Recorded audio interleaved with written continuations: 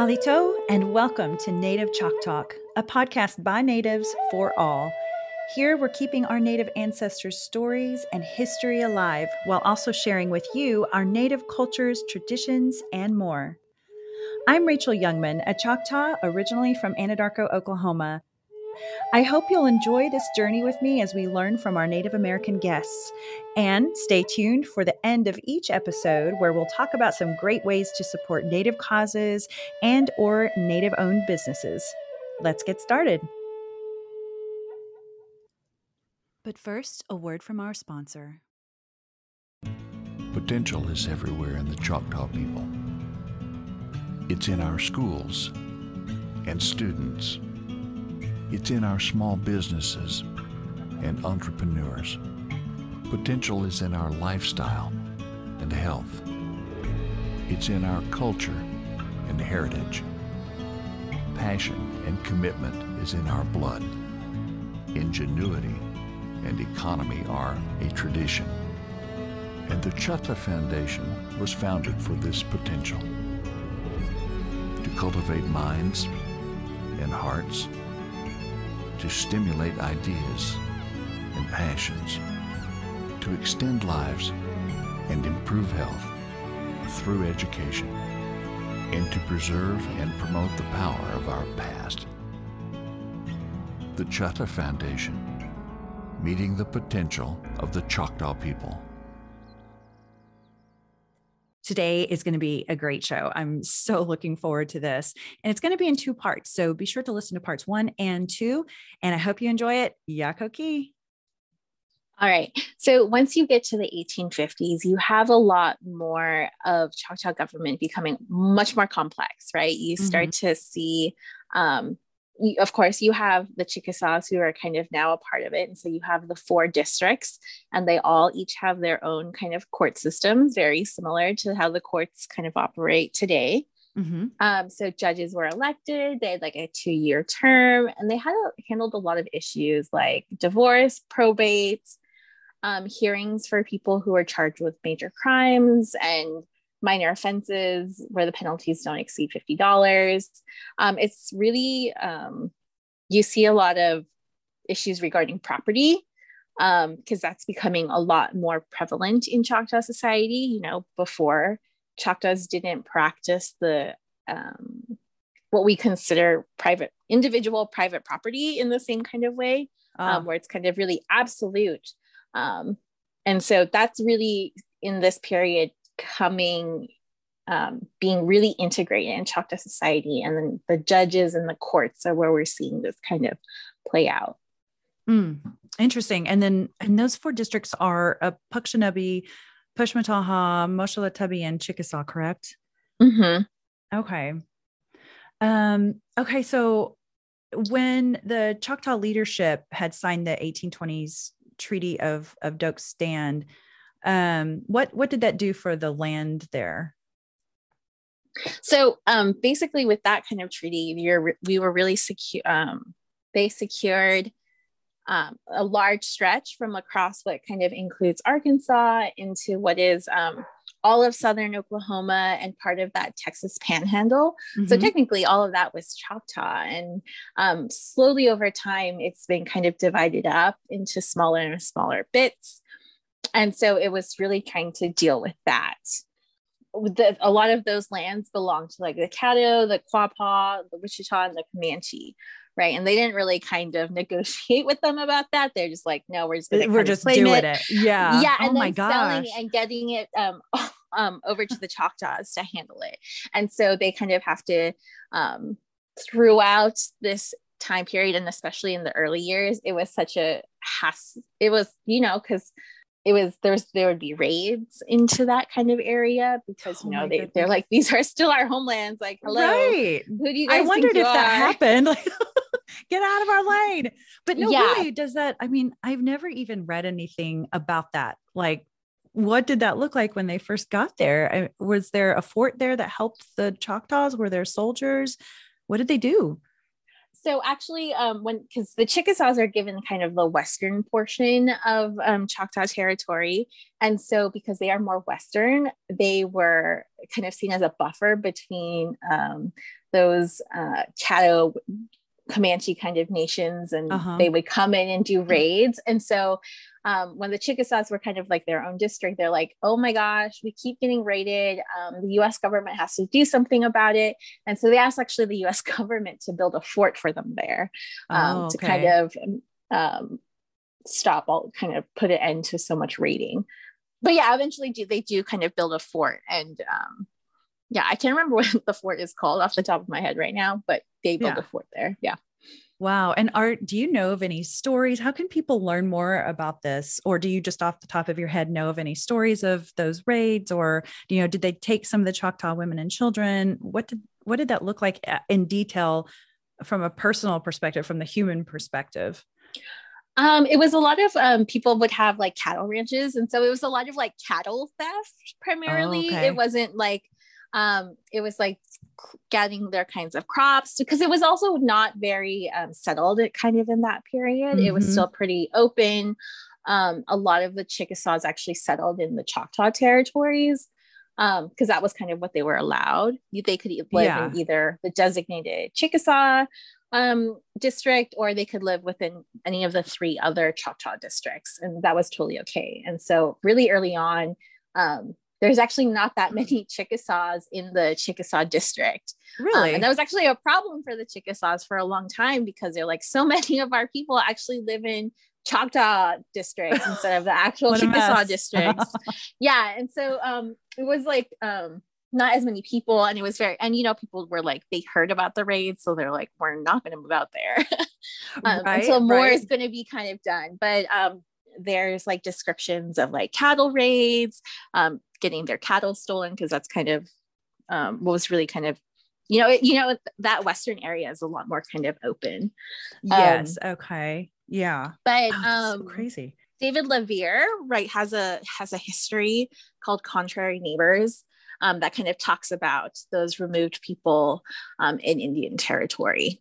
And if you read Elena Roberts' book about Black freedom in Indian territory, which is about Choctaw freedmen, the first chapter actually of her book talks about how Choctaw, the 5 tribes moved into this area, but it actually belonged to other people. So that's another.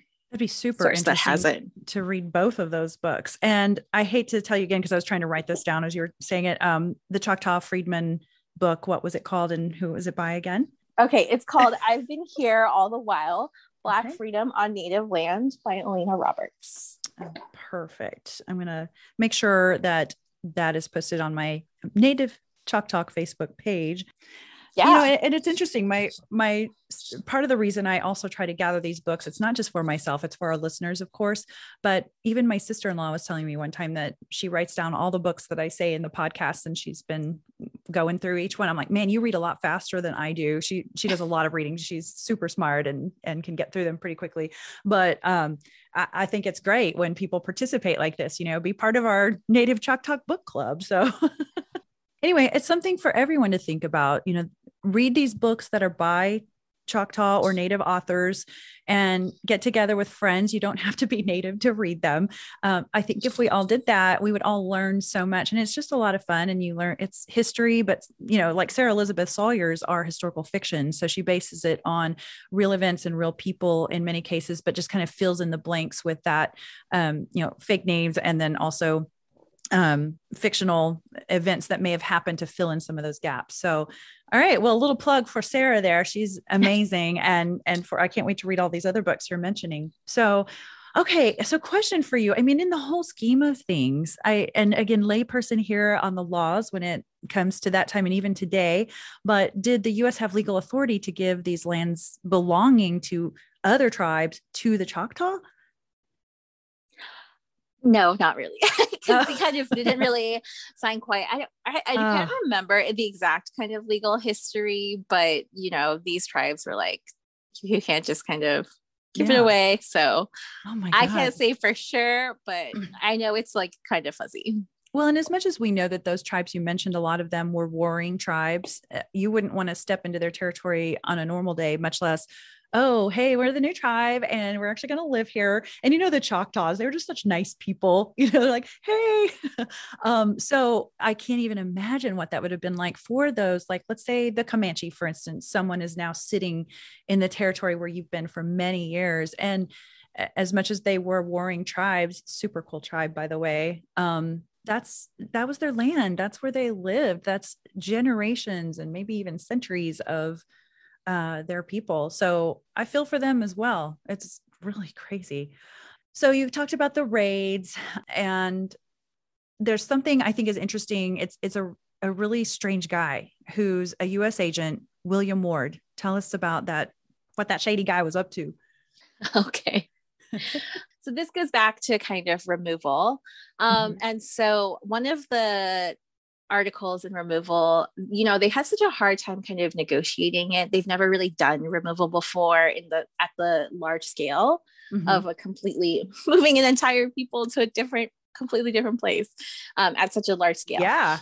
And so one of the things that they kind of negotiated was Article 14, which allowed some Choctaws to stay in the homelands.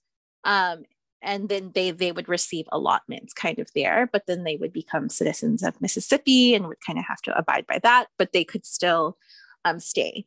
And so when they did that, they were supposed to be registered by the Indian agent, who was William Ward, but he really did not want people to stay. He kind of wanted them all out of there. And so he sabotaged, so people would come up and be like, hey, I want to register. And so he would kind of do it, but then kind of like got rid of the records or like refused to register them at all. And so because they didn't have a proper record, as this guy was responsible for doing, the US government ended up selling a lot of these Choctaws allotments against their wishes. And so that kind of forced some people to go to Indian territory when they didn't want to. But then some people just had poor economic kind of conditions to live with as a result of that. So do you think that he was getting something personally by doing this? Like, was he getting an extra tip by doing this? I mean, like, what was in it for him? Or did he just hate American Indians or something? I don't know his particular history. I imagine a lot of, in these kinds of situations, kind of more generally, these kinds of people had connections with businesses who wanted to acquire land. And so they had those kinds of other interests of like helping companies who wanted to like acquire land and then sell it off, and then they would get kind of kickback. But I don't know if that's the case for Ward, but sometimes like that, especially once we're in Indian territory and they do the allotment over here, that was definitely the case. A lot of people were kind of in cahoots with these like government officials to not kind of properly document things or fudge numbers in that kind of way. And then they would get some kind of like interest or something. Yeah. I don't like him. I don't like this agent William Ward. Yeah, no, he was pretty terrible. Yes, he was. He was. Yes. Well, and he affected one side of my family's allotments as well. So exactly what you explained there happened to my great granddaddy's family. They were told specifically, and it's documented by them. They were told by him to go west. So they went to Texas. So that guy's family, which is my great granddaddy, his wife, my great grandmother's family, was able to register, but her husband's family, of course, wasn't, because of William Ward. And they say that in the interview when they're trying to get enrolled later. So they tried later to enroll and they got rejected. It has the big stamp on it, on the document. And it's kind of interesting to see. And you see the interview and they're like, no, we were just told to go to Texas. So that's where we went. I mean, had you heard any stories like that too? Did he tell them to just go west, go somewhere, and I don't know. It's a pretty narrow niche to ask, but. Yes. Well, I haven't heard like the individual kind of family stories, but that's kind of the general gist that I was kind of seeing. Okay. That lots of people were accused just like, nope, I'm not going to do this. Or like, I'm just not going to register you, go on to Indian territory. I wonder if he was just like, I'm feeling kind of lazy today. I kind of don't want to fill out the paperwork. Just go to Texas. We all have those days, right? Yeah, it's just like he just wanted all of the natives kind of out of there. Yeah, just go, just get out. So, you talked about in the article, you talked about there was this 640 acre allotment that the people who stayed in Mississippi, the Choctaws, that they would receive that, they could stay there and receive that 640 acre allotment. So that collectively, like if 6,000 people stayed, for instance, did they just divide that 640 acres among themselves? I think it was like per individual. That's a The lot of 640. acreage. It is a lot because the homelands are pretty big. Yeah. Wow. But basically what they wanted to do is like you would get kind of this acreage and then they would sell it, and then the proceeds, this becomes the kind of net proceeds case, which Yeah. is super important, like post this period, post removal. It's like what Peter Pitchlynn is obsessed about. Oh boy. Because it's like Yeah. so much money, because they were supposed to use that money from the sale of the land and give it to the Choctaws, to kind of run their government and just or do whatever they want with it. And so it's like millions of dollars. And Peter Pitchlynn is like, come on, you gotta give us our money. And then Congress is like, oh, we don't have enough money this year. And it's like that for years. And I don't think they ever powerless. get it. There's no power at all. They had nothing. Yeah. So as you mentioned, there's that case called the net proceeds case. And then the raids on the Chickasaws and their request for political separation. And then all these things initiated the Treaty of 1855, right? Yes. So the Chickasaws, they're living kind of there from 37 to 55 in their district within Choctaw Nation. And they're like, we're always getting outvoted. We're not really kind of getting what we want from this. Poor Chickasaw. And they're experiencing all of these raids. And then, so they're really adamant about becoming their own nation again. And then, leaders like Peter Pitchlynn are like, yo, we need the net proceeds money. Like, we got to kind of force the US government to like put in writing that they're going to pay us out. And so these kind of combine, that leads them to do the Treaty of 1855, where you have the separation of the Chickasaws and the Choctaws into two nations, but they still kind of own the land collectively together. You have that separation, and yeah. So from reading the article, which is, again, these articles are so fascinating. The treaty significantly divided the massive land mass the Choctaws initially had gained in 1820, decreasing from over 23.7 million acres to a mere 6.688 million acres, which that's still a lot of acreage, but compared to what they did have, I mean, it's crazy. And then it was splitting the Choctaws and the Chickasaws into two separate nations, giving the Chickasaws what they want and probably the Choctaws as well. And then after paying the Choctaw Nation $800,000 for their lands west of the Chickasaw district, the U.S. government could use the land to resettle Wichita and other Western Plains nations, if I read all of that correctly. So what I think is interesting too, is someone sent me a map one time, and it was a move, like you would click on it, press play, and then it would show all the changes within Indian territory over time, and how the districts were separated. And it was really cool. I wonder if I could find that somewhere, because it's hard to keep up with it all. It gets jumbled in my head. I'm sure it does other people's. Okay. So next up, a new constitution is needed for the Choctaws. Yes. So you have in 1857, a group of Choctaws, and they meet at Scullyville at the Choctaw Agency to kind of create a new constitution. Oh, and by the way, Scullyville, what is that? Do you know what that means in Choctaw? Yeah, so the word, it comes from the word Iscully, which means money.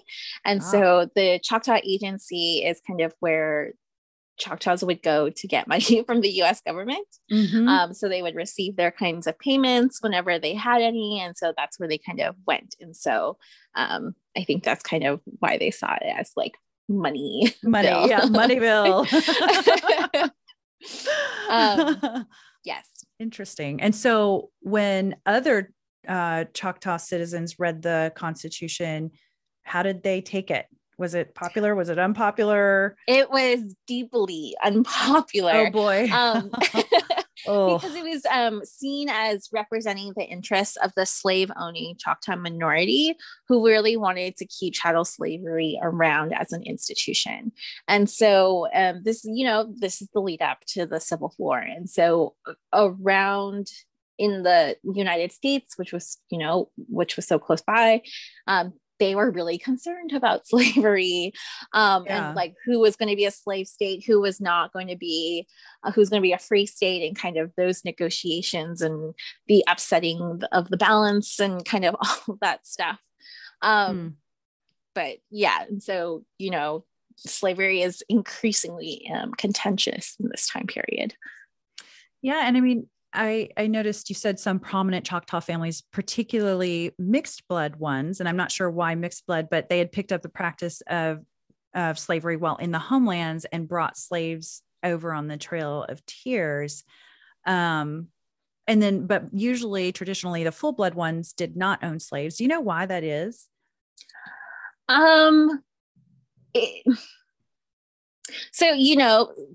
Slavery is very rooted in the concept of private property. And as I kind of said before, Choctaws didn't have the same Western idea about private property and like the idea of ownership, complete ownership of a person, in that kind of way. It's not a Choctaw idea. It's very much a kind of imported one. And so usually it's like the white father who brings in these ideas about property and slave ownership into their kinds of families, into Choctaw families, right? Because, Choctaw women often married white men because, they were traders, they were merchants, and they had all these kind of different kinds of social connections where like you could bring in, it's a lot of economic reasons why you would like want to bring in a white kind of relation to a different kind of society, so you can secure the very good trade items, you can have metalware, all of the kinds of trade materials that Choctaws didn't kind of have. And like if you brought someone in to marry, you could kind of have access to those things. And so it was very like economically kind of desirous. And so but that also comes with the entire kind of cultural baggage of settler society, which includes the ideas of property and slavery and kind of incorporating all of those. And so, because they're marrying in, these white men are marrying into usually prominent Choctaw families, then they're already kind of positioned in leadership ways through their mother. And so that kind of contributes to this ascent of slavery being prominent among the mixed blood kind of, or how they're described as mixed blood families. Yeah. Wow, that's so interesting. And I think a lot of people don't know that. It's been only in the last like 5 or 6 years, I think, that people have started even understanding that a lot of American Indians also had slaves themselves. Although I have heard, and it's not excusing it, it's obviously a terrible thing that we all disdain, but I had heard that Choctaws kind of saw slaves as slaves, but also as family members. And that does not excuse slavery, period. But I just wondered if you had heard something like that as well. Oh, yeah. So Choctaws also did practice a different kind of slavery. When they would do kinds of raids, they would kind of capture people and bring them into their kind of society, and then they might work. And then they could be eventually kind of integrated into Choctaw society. But this is completely different kind of practice than the kind of chattel European settler mode of slavery, which kind of ascribes slavery to skin color and to a race. And so it kind of makes those things inseparable. Whereas in Choctaw society, a slave could definitely later on become a part of society. And a member of a family. Exactly. Oh, wow. Okay. Yeah, there's so much to that too. I need to do an entire podcast just on the freedmen. Okay. So another problem was that the new Scullyville Constitution eliminated the district chiefs, the office of the district chief. And then they replaced the three chiefs with a single governor. That's something I didn't know. I mean, I know the Chickasaws still today call their leader a governor and not a chief, but Choctaws eventually went back to the name chief, right? This particular point was particularly contentious because they saw it as much more of an assimilation kind of government, instead of having the autonomous kind of three chiefs, which is what they kind of had in the homelands. They wanted to really kind of get rid of that altogether. And, people are very wary of having a singular leader who kind of negotiates with the US government. And that's just not the way that Choctaws did politics. And so they saw that as completely kind of upending that system, and that people saw that as a sign of them wanting to dismantle Choctaw government altogether, and that they might be made a part of the United States. And people were really opposed to that. So it's kind of the combination of those, the chattel slavery being so kind of a part of Choctaw government, like to have it in the Constitution itself, and then the elimination of the three chiefs. So people were all up in arms, I bet. Literally, my goodness, about this. And so that leads another group of Choctaws to kind of meet at Dokesville in May of 1858. And so they come up with a completely different constitution than the one that was proposed at Scullyville. And so this one, so people had this one, and then they elected a whole new set of district chiefs. Like they kind of were like, made it, and we're like, okay, this is it. And then they held an election and had new district chiefs. And so then we are kind of faced with the Choctaw Nation with two governments in this like very contentious time period. And people were really concerned. They came pretty close to having a civil war, basically, because they had these two governments. And, of course, that got the attention of the US government. And so they're like, you guys, we're going to send in federal troops if you don't handle this. And, that was like a worse option than arguing over a constitution. Yeah, exactly. So in October in 1859, the two governments kind of worked together to create a new constitution and create a government that was aligned with the majority of what Choctaws wanted. And so that's kind of how we got that constitution that I think becomes the 1860 Constitution.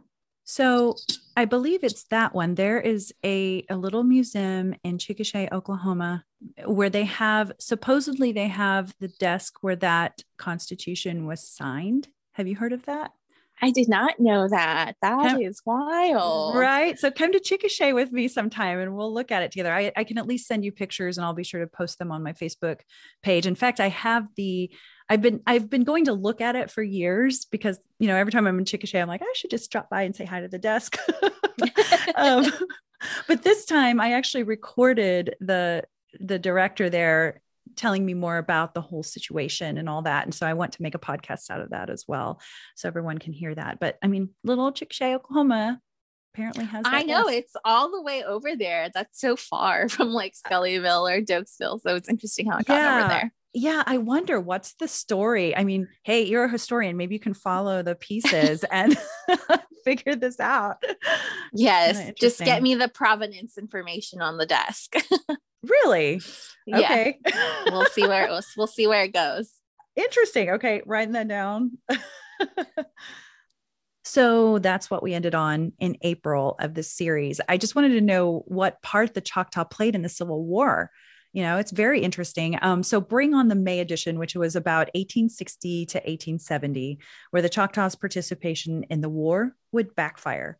But first up, at the beginning of the decade in 1860, the Choctaws gathered for another Constitution Convention. Surprisingly, this constitution remained in place until 1983. And at that time, the first post-statehood constitution was passed by the Choctaw Nation of Oklahoma. So what were the changes in this yet again constitution?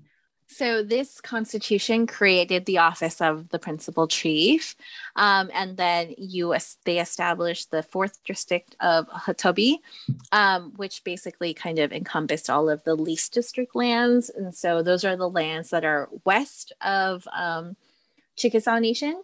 And so those were kind of what they were thinking about. Maybe we can lease that to the US government. So you can have the people that we displaced and put them there. Right. Basically. Yeah. And so they was like, they were going to kind of thinking about leasing it out. So this constitution had no kind of overt, direct reference to slavery, which was what almost started that civil war just a couple of years prior. And they kind of avoided that in part because they saw that there was a growing abolition kind of movement in the United States. And so the pro-slavery Choctaws kind of really just wanted to avoid a debate altogether. And so we're just like, okay, we won't put it in the Constitution. It'll be kind of outside laws that kind of govern that. Okay. Very yeah. interesting.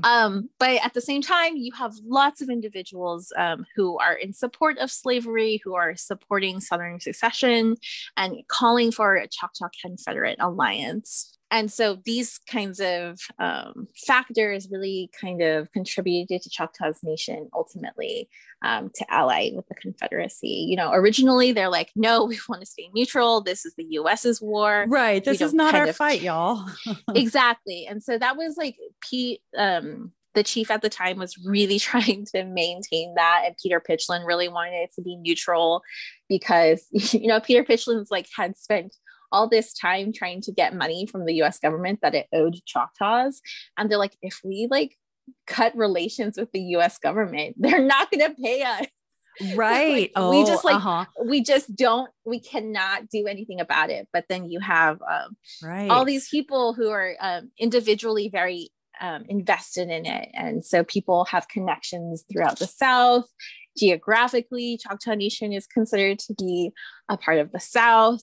And so they would eventually kind of be under so much kind of pressure to join the Confederacy. And so, you know, one of the things was the US government was supposed to keep troops to protect Indian territory. But then they kind of just all left. And so my gosh. that was, you know, that was a violation of the treaty. Like that was their kind of job. And they're like, you know, the US government was supposed to protect us and now it's not. So like what we are like kind of undefended in some kinds of ways. Because of this. And so that also contributes to the decision to like ally with the Confederacy. And so they kind of negotiate a treaty and the terms of it are pretty good comparatively. Like it kind of recognizes Choctaw government to a huge degree. And there was talks about them getting a representative to the Confederacy. Mm-hmm. And so basically they would have like a delegate in like their version of Congress. And so, you know, they didn't really kind of have that with the US. And so they're like, oh, well, like this could be a really good thing and have a little bit more power. And even if that did, you know, even if they had won the war, what do you want to bet that they would have broken that treaty too? Oh yeah, no, because I think they tried to institute it sometime during the Civil War, and they're like, yeah, no, kind of didn't like because they had sent a Choctaw named Robert Jones to be that kind of delegate person, and then they kind of really didn't have him as a part, and so he just like eventually kind of left. But he's like, yeah, this is not that much better. Oh my Lord, what a mess. And this is just one more, you know, type of example that we've seen all along where they just didn't have any power and they just kind of were strung along. It's like, I think finally, sometimes they must have just been like, okay, whatever, because you couldn't win. You can't win either way. And the only thing that would make them make any choice was like, oh, we might have some kind of perk in here for the Choctaws. Well, maybe we do go that direction because we're, you know, but again, can't trust the government. That's for sure. Yeah. So they're very much like, they're very savvy kind of politicians in that kind of way of trying to figure out where to go and who to kind of decide. Because, you know, like these people lived in a moment in which, you know, maybe the South could have won. And so we know now that wasn't going to happen. But back then, like they were kind of very much in this moment and picked the most kind of strategic kinds of things Mm-hmm. for them. So like they definitely did kind of have power, and they were definitely negotiators of that. So, Right. yeah. Wow, there's so much to this. And I know that you had mentioned that since the US had broken its treaty obligations to the Choctaw Nation, when they removed those troops, as you mentioned, the Choctaws found themselves just surrounded by those Confederate states and those important individual allies who had advised Choctaws in numerous instances joined the Confederacy, and they encouraged the Choctaws to do the same. Again, what would you do? So of course, we would hope we wouldn't do that, but we weren't in their situation. So it's starting to sound like the Choctaws who would almost have to join the Confederacy or they'd be taken out. Yeah. Like there was like a really big meeting in which they were kind of the general council and a lot of the other kinds of leaders. Peter Pitchlynn was kind of there, and they were all meeting together to kind of decide this. And so they're originally Pitchlynn was like, we got to be neutral. And then the chief at the time was going to like make a speech about Choctaw neutrality. But then a bunch of like Texans like came up to the meeting and were threatening, like people's lives, being like, we're going to kill you if you do not. Are you serious? Yeah. Texans.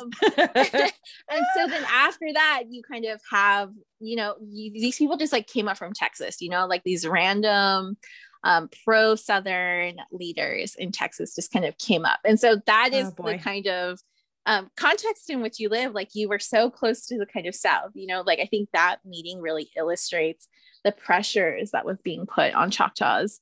Wow. To join the South. Crazy. I had no idea a lot of this happened, all of these details in there. Okay, so now we've gone to war, and what happens next?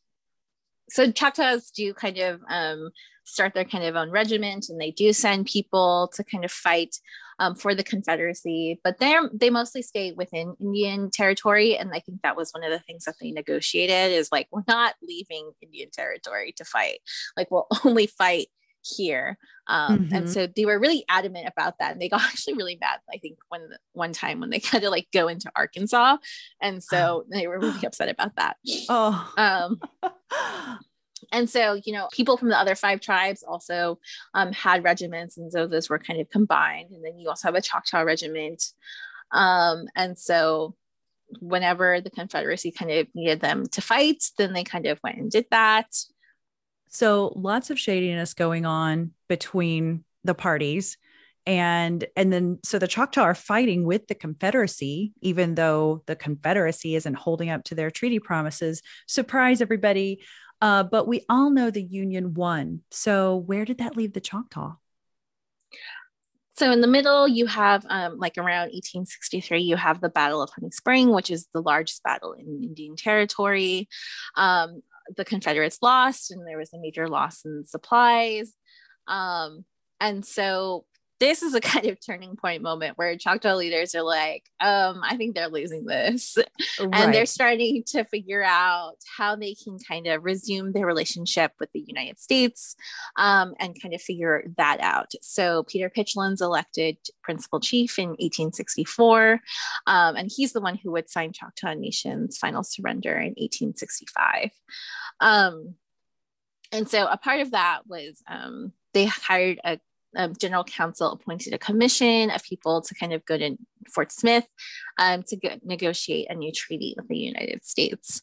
And so this eventually becomes the Treaty of 1866, which is a Reconstruction treaty. And this is kind of the most important, I think, aside from removal, this is one of the most significant documents in Choctaw history, right? Because this continues to guide our relationship with the United States today, because this is kind of the last treaty. And so because Choctaws had allied with the Confederacy, they were forced to kind of concede the least district for $300,000. And so the least district, again, is that kind of western area west of Chickasaw territory, which had belonged to the Choctaws and the Chickasaws. And so so they were forced to concede kind of that. And then because Choctaws had slaves, the US kind of really wanted them to free their formerly enslaved peoples. And so they kind of said, well, if you free your slaves in 2 years, they kind of like set a deadline for it, you'll get this kind of payment for the lease district. Like you'll get your $300,000. And if you adopt them, within that kind of time period. And so that is a major kind of component of that treaty. And that continues to be really important. Another really major condition of the 1866 treaty was the building of a north-south and a east-west railroad through Indian territory. Finally, they get to do that, huh? Yes, yes. So they had been wanting to build a railroad for so long because they wanted to be able to take supplies from the kind of north all the way to the Mexico, to like the Gulf of Mexico, to go through kinds of Texas and to finally kind of hit that waterway. But, because the tribes had fee simple ownership of their lands in Indian territory, the US government couldn't just like say that these railroad companies could build a railroad, right? Because you could build a railroad through a different kind of nation. And so,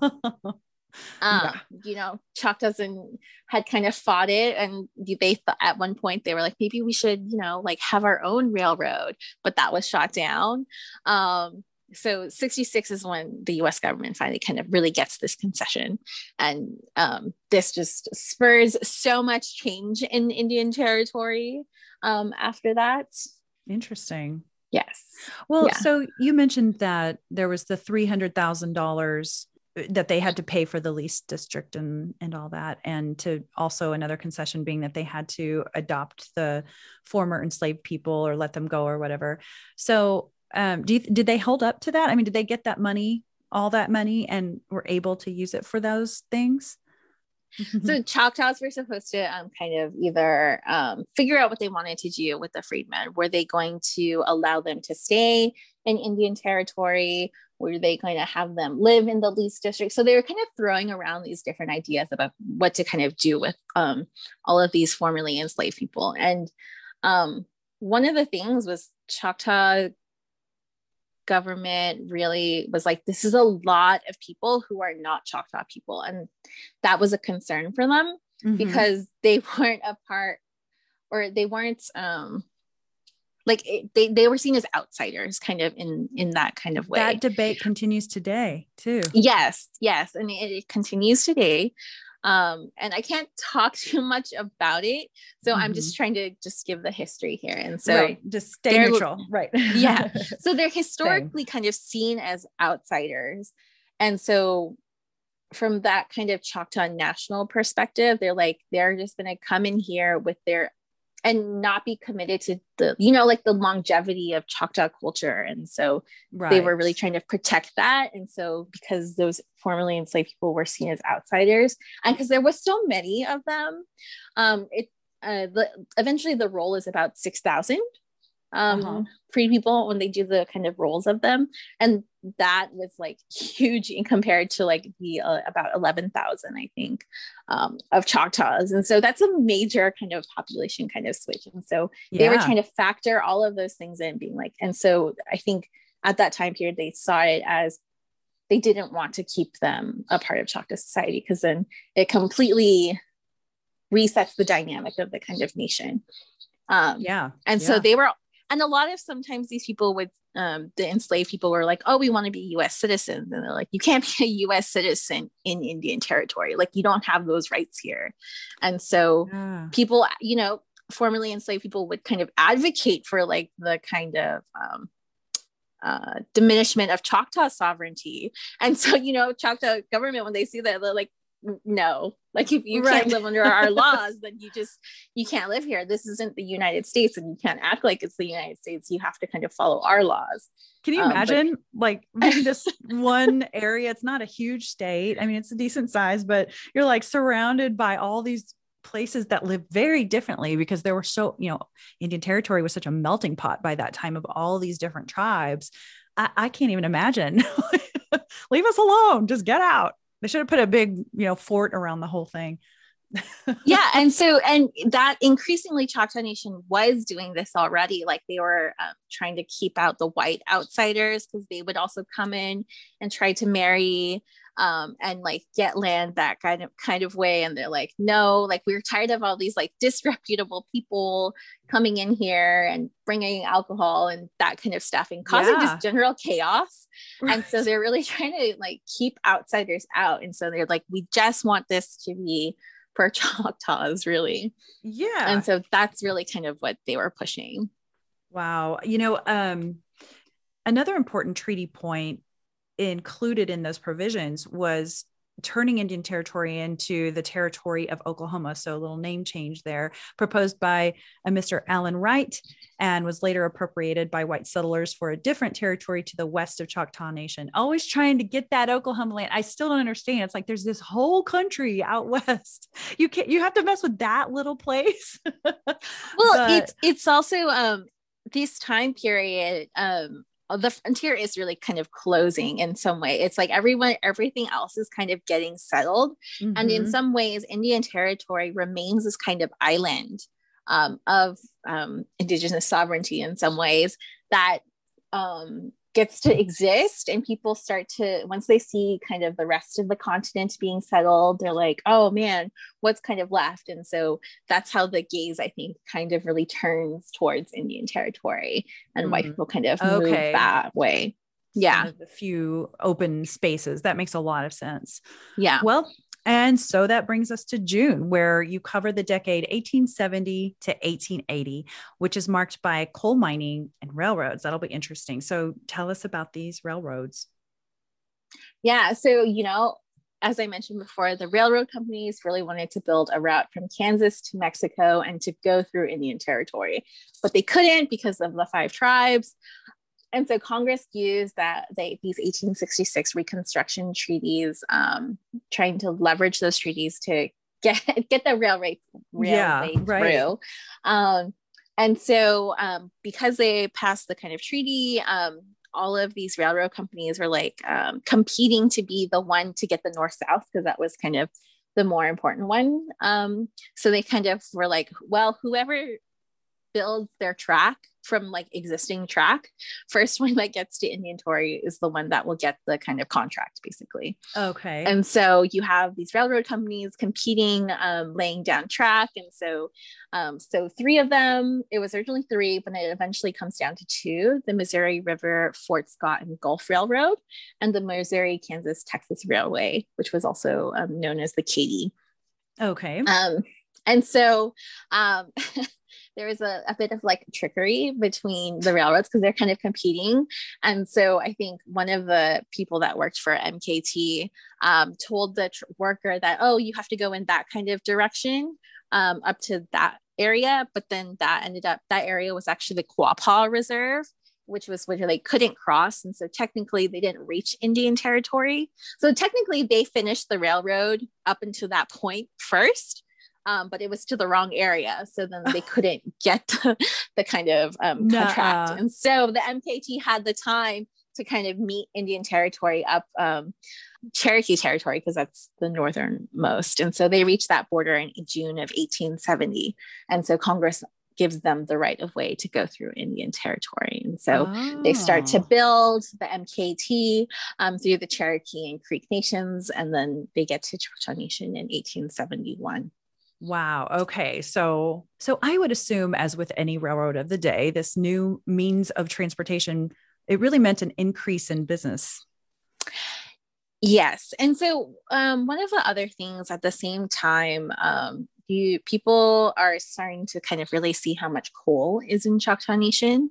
And so that's, you know, in what is kind of McAllister, Hartshorn, basically kind of northern Choctaw Nation. That's where these huge coal deposits are located. And some of this coal is some of the best coal west of the Mississippi River. And so it's very good coal.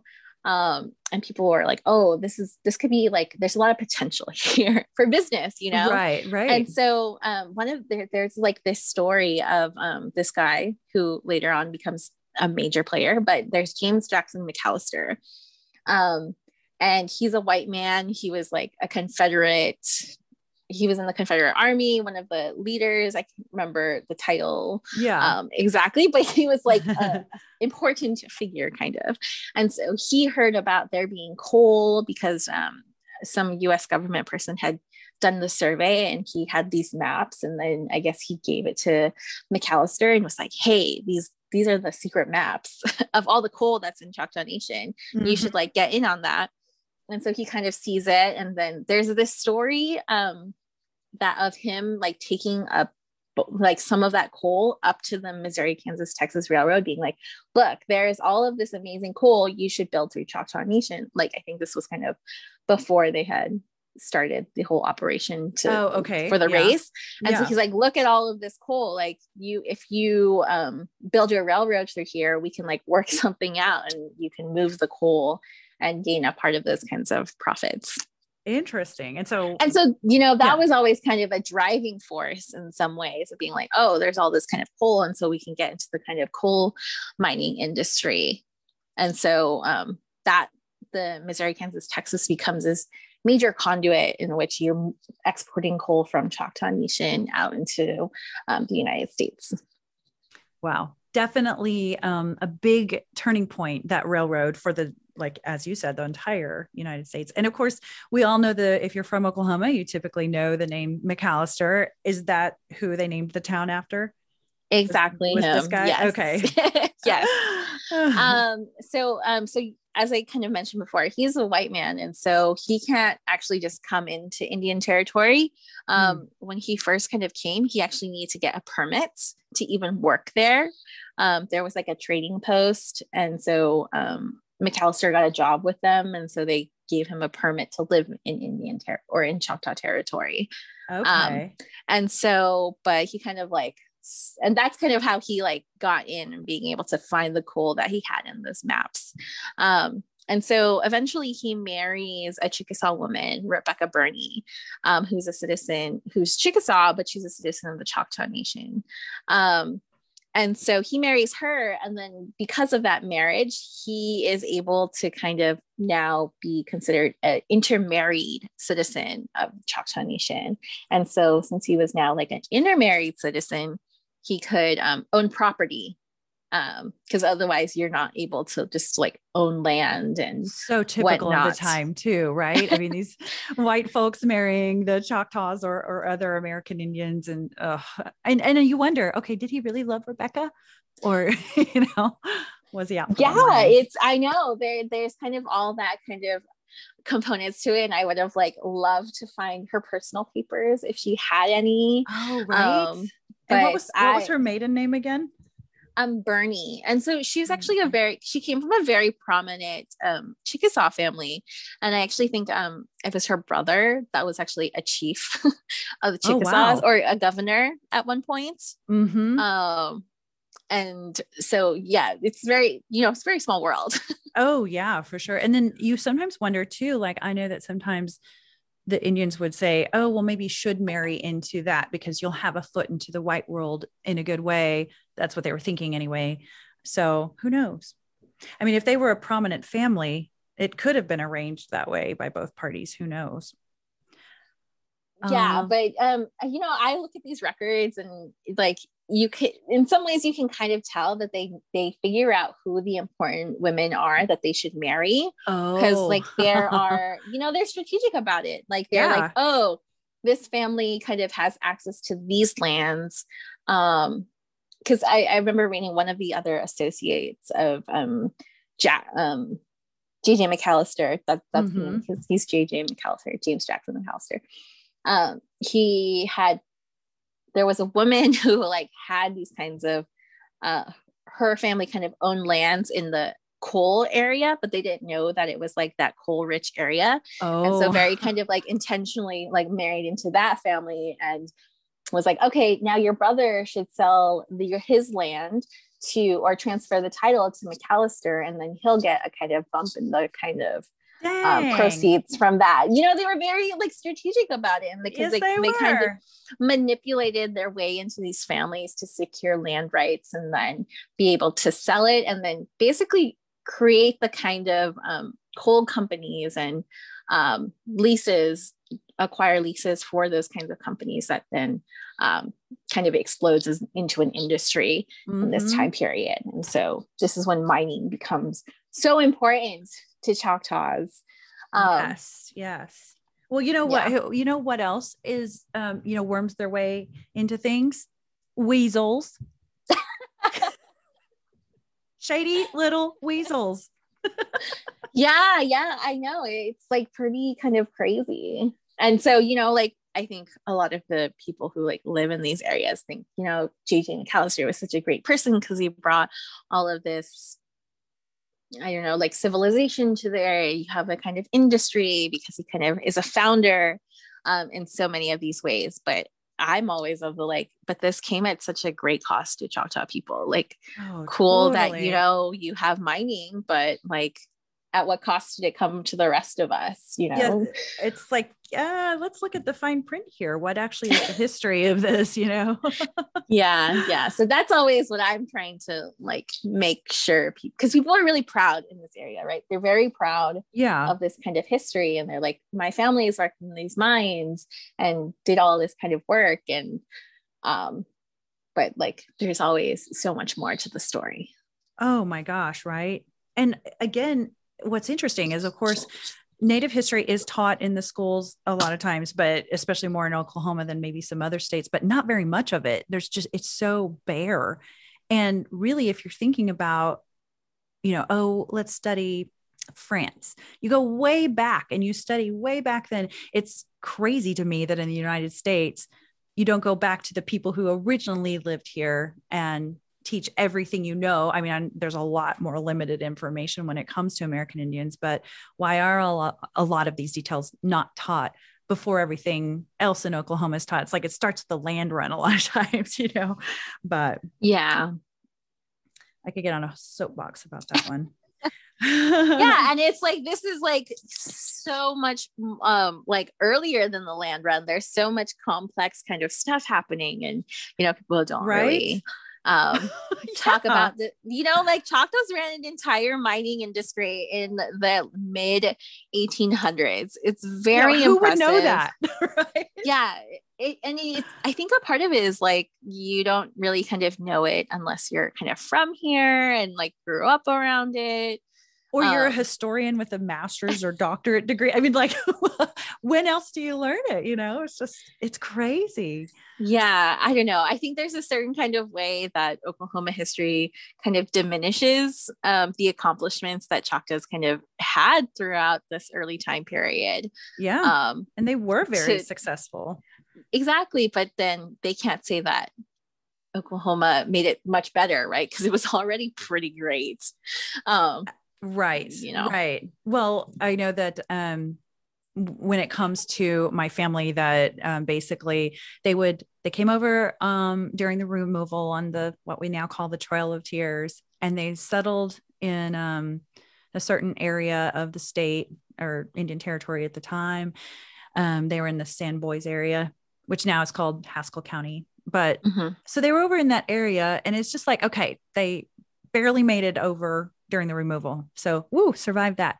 Then they really started building things up and doing very well for themselves. But then one wrong move, I talk about this in season 2, where basically there was this church camp meeting going on, and someone came and told my Coley family members, oh, your house is on fire, and it's your son-in-law that set it on fire. And he worked for the posse, or he worked for a posse. And so, and I think he was Native as well, but either way, he had been beating one of their family members, my great grandmother, Rosa. And so the family didn't like him. Rosa and this guy were estranged. And so everyone runs to go see what's happening with this fire. And there were some innocent people involved that just were with the dad of the Coley family, who was just trying to go save his house. And all of those innocent people got wrapped in, and there were several, I don't know, like 6 or 7 people or something. And they all went to prison because they didn't speak Choctaw and they couldn't explain what was going on. And Joe Coley accidentally pointed the finger at some of those other guys when he was really trying to tell the story, and they misinterpreted what he was saying. So they all died in jail, all I think but one maybe. and they died pretty quickly in Leavenworth, which I hear the conditions there weren't very good. The whole reason I say that is every time they did well, like the newspapers called them prominent Choctaws. They had a great amount of land and they were doing big things with it. And then of course this happens and the whole family falls apart. It's just like a domino effect. And the mom has to become a housemaid and live with this a family that she cleans and cooks for. And then the other kids she has to dole out to guardians, and 2 of the kids die. And it's just like one thing after another. And eventually those people rise up and they do big things. And one of them had a Tiffany lamp in her house. And, it's like Choctaws were meant to succeed. I swear to God. And they get knocked down over and over, and they just get back up and they rebuild. And unfortunately, the government hasn't been kind to them, and things are better than they ever have been. So I don't want to sound negative, but it's just crazy, right? It's a great tribe that has a lot of resiliency. Yeah, definitely. So let's get back to this whole mining thing, because I think that's interesting for people to know. So the mining industry became an important source of revenue for the Choctaw Nation, and the tribe did not have complete control, though, over the industry, right? Yeah, so it's a really important industry. Chief Coleman Cole is really kind of an advocate of using the mining as a means of economic development for Choctaw Nation. He's like, we can use it to fund our schools. We can do kind of all of this stuff to make us a little bit more autonomous from the US government, to have our own independent revenue source is really important for us to be able to do what we need to get done, to do what's best for the people. Because, you can't trust the US government to give you the payments on time. Right. So, it was really useful for them. And so they have the coal industry, but, it's mostly non-Choctaws who are actually working the mines. Wow. And so they are bringing in miners from like Pennsylvania, West Virginia, anywhere on the East Coast. They come to Indian Territory for work, because a lot of some of those people got blacklisted in East Coast mines. Oh. I think so they're bringing the best of the best, huh? Well, it's mostly because, those miners were blacklisted for trying to improve working conditions. Oh, and so they were like advocating for like really strong labor politics, basically. I think this kind of convergence of like labor and indigenous sovereignty is so kind of really interesting. Yeah. Because the miners themselves were like, we just like want to not die in the mines. We want it to be a little more safe. Maybe a lunch break every 24 hours, Yeah. Yeah. And so you sad. have kind of that kind of going on. And so you have these miners who migrate.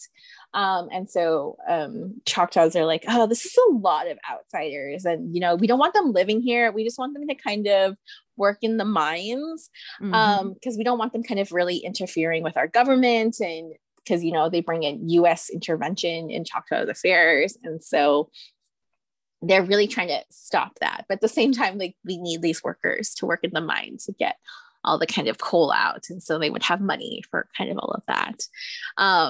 And so, this is in a context in which the US government, members of Congress are passing bills that are like, we should territorialize Indian Territory. We should make it a state. And we're like, we never wanted to be a state. Please stop trying to do this. Stop. Yeah. Yeah. And so, they're constantly having to kind of struggle with that and then manage all of these people who could possibly become intruders, like Choctaw Nation issued permits to all of these migrant workers being like, you can only stay here if you're going to be working, and your work permit is tied to these kinds of companies and kind of all of that. And so it's really a lot kind of going on in this time period. And so, yeah. So much going on. And it sounds like Peter Pitchlynn he had gone before Congress and he submitted a 21-page formal protest against the bill.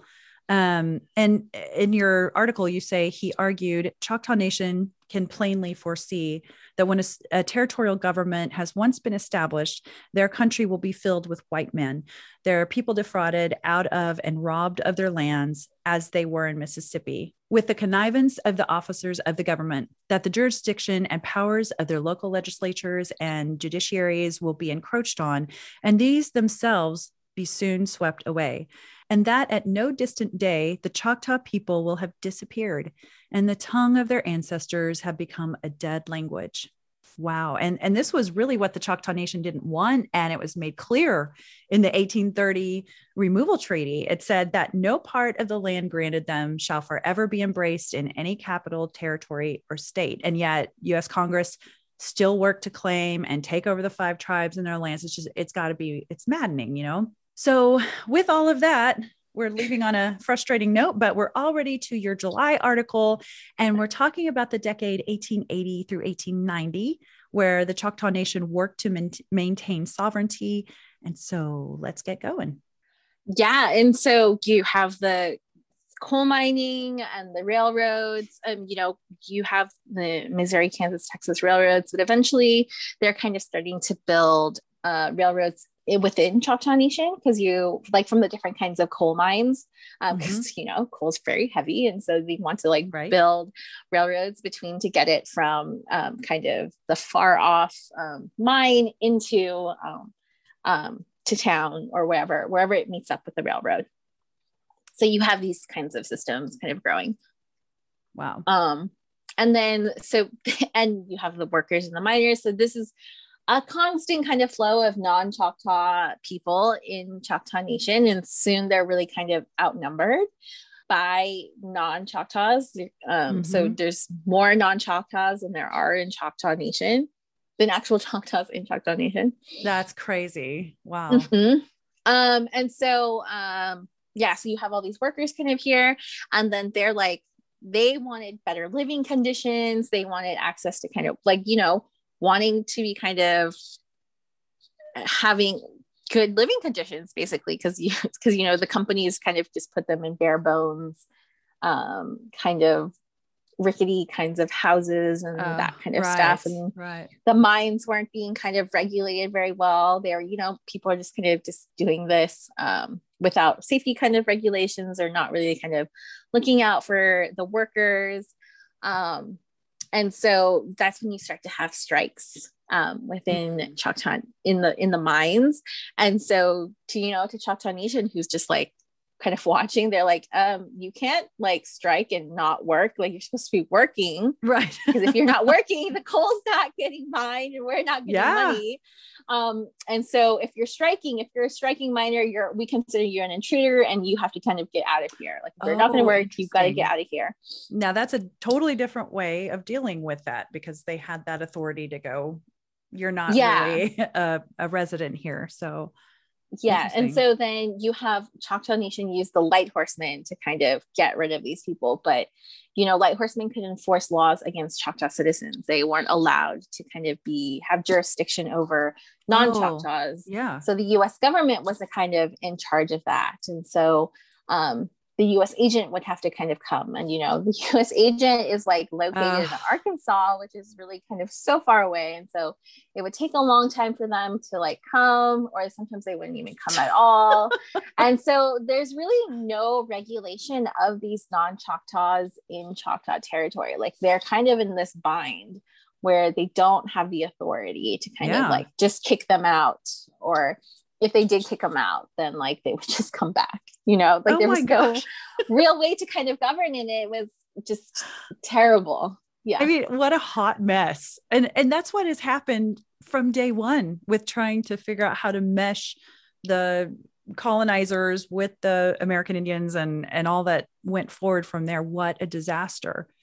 Now, something looming over the Choctaw was a constant thread of land allotment decisions. And sure enough, the General Allotment Act was passed in 1887, also known as the Dawes Act, created by Senator Henry L. Dawes.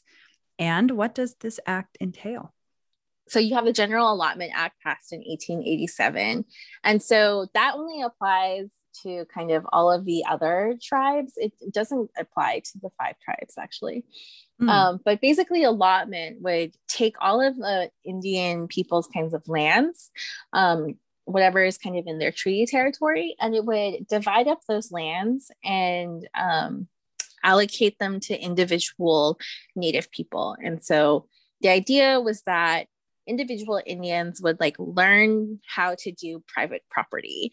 And this is kind of what I was talking about before, you know, like people like the Choctaws didn't have private property. This idea that you have an exclusive right to own something instead of it kind of belonging to an entire kind of group. Because, you know, that's what Choctaws did. Like everything kind of was collectively owned. Right. And so they all shared in that, and no one could just say like, this is only for me.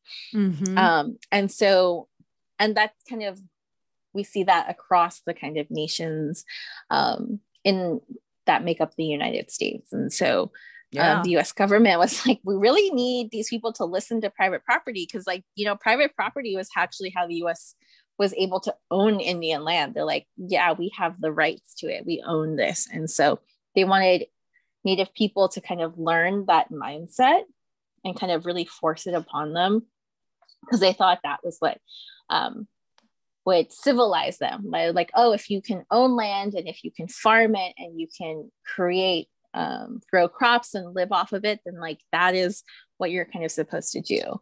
And so that's what kind of the Allotment Act was like, whatever Indian, like, we're going to make all of the Native people now own plots of land and kind of manage their own kinds of lands instead of, and so then it took basically tribal governments didn't become quite as necessary anymore, right?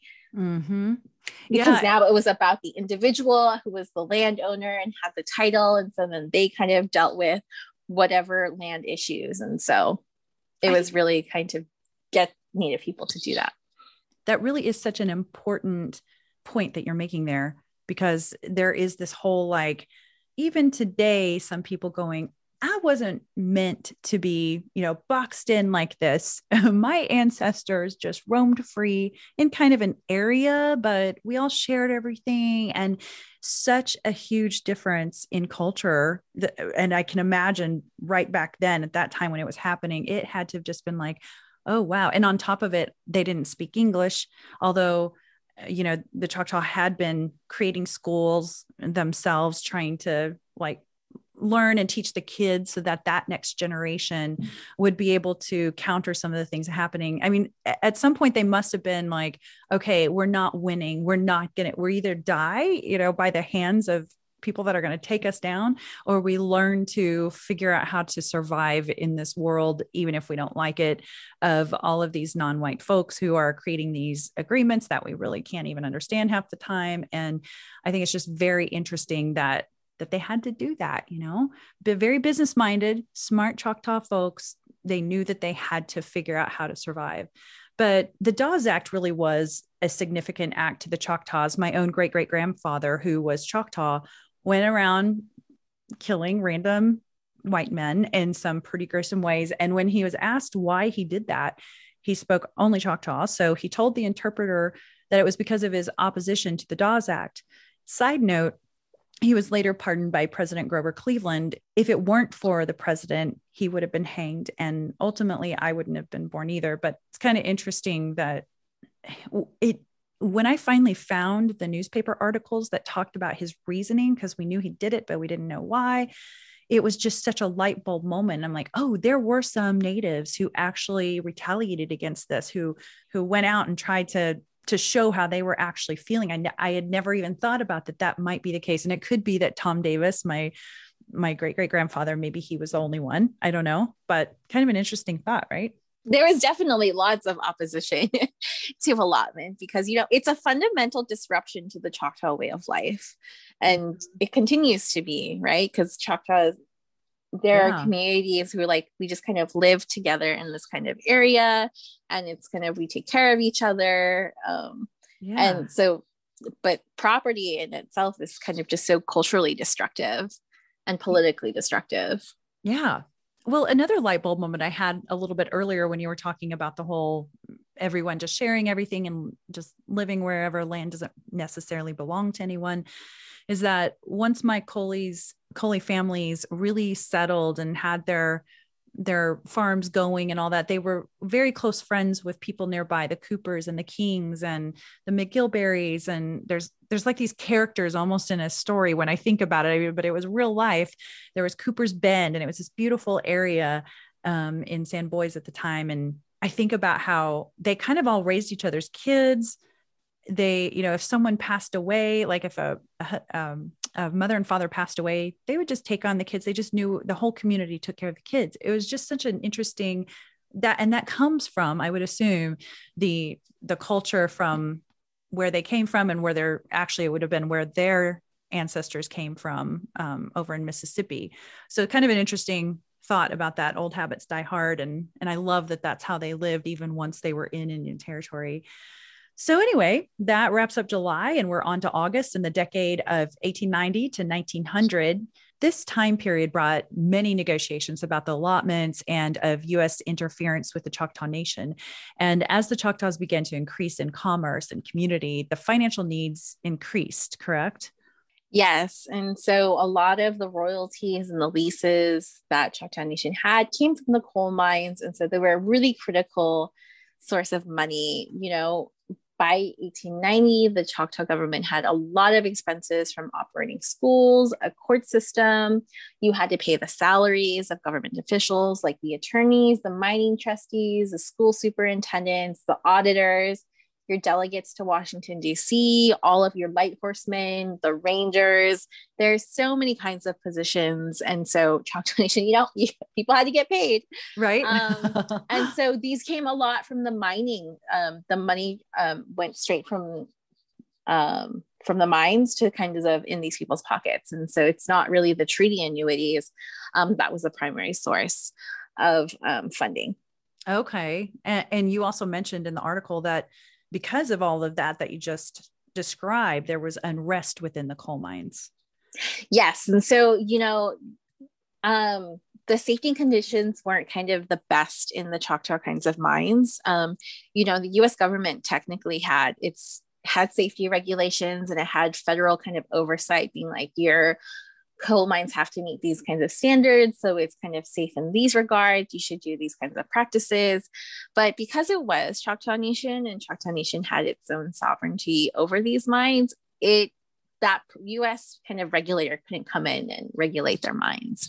And so the coal miners were working in really unsafe conditions. And so in 1894, the coal miners go on strike to kind of protest the lowering of their wages. That doesn't make things much better. It's like very unsafe, not being paid enough. Yeah, and so the mines weren't actually run by Choctaw Nation, but it was to non-Choctaws who kind of ran the companies, and then they would just pay royalties and the leases, and it was kind of that. So it's technically not run by Choctaw government. And so when they kind of stopped producing, Choctaw Nation filed some lawsuits against these companies and tried to bring it to the Bureau of Indian Affairs to show kind of how they had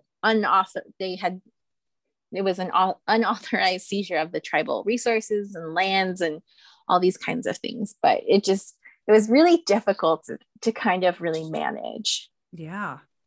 So you had talked about all of these non-citizens in the Choctaw area, and it sounds like these non-citizens were kind of chipping away at Choctaw sovereignty.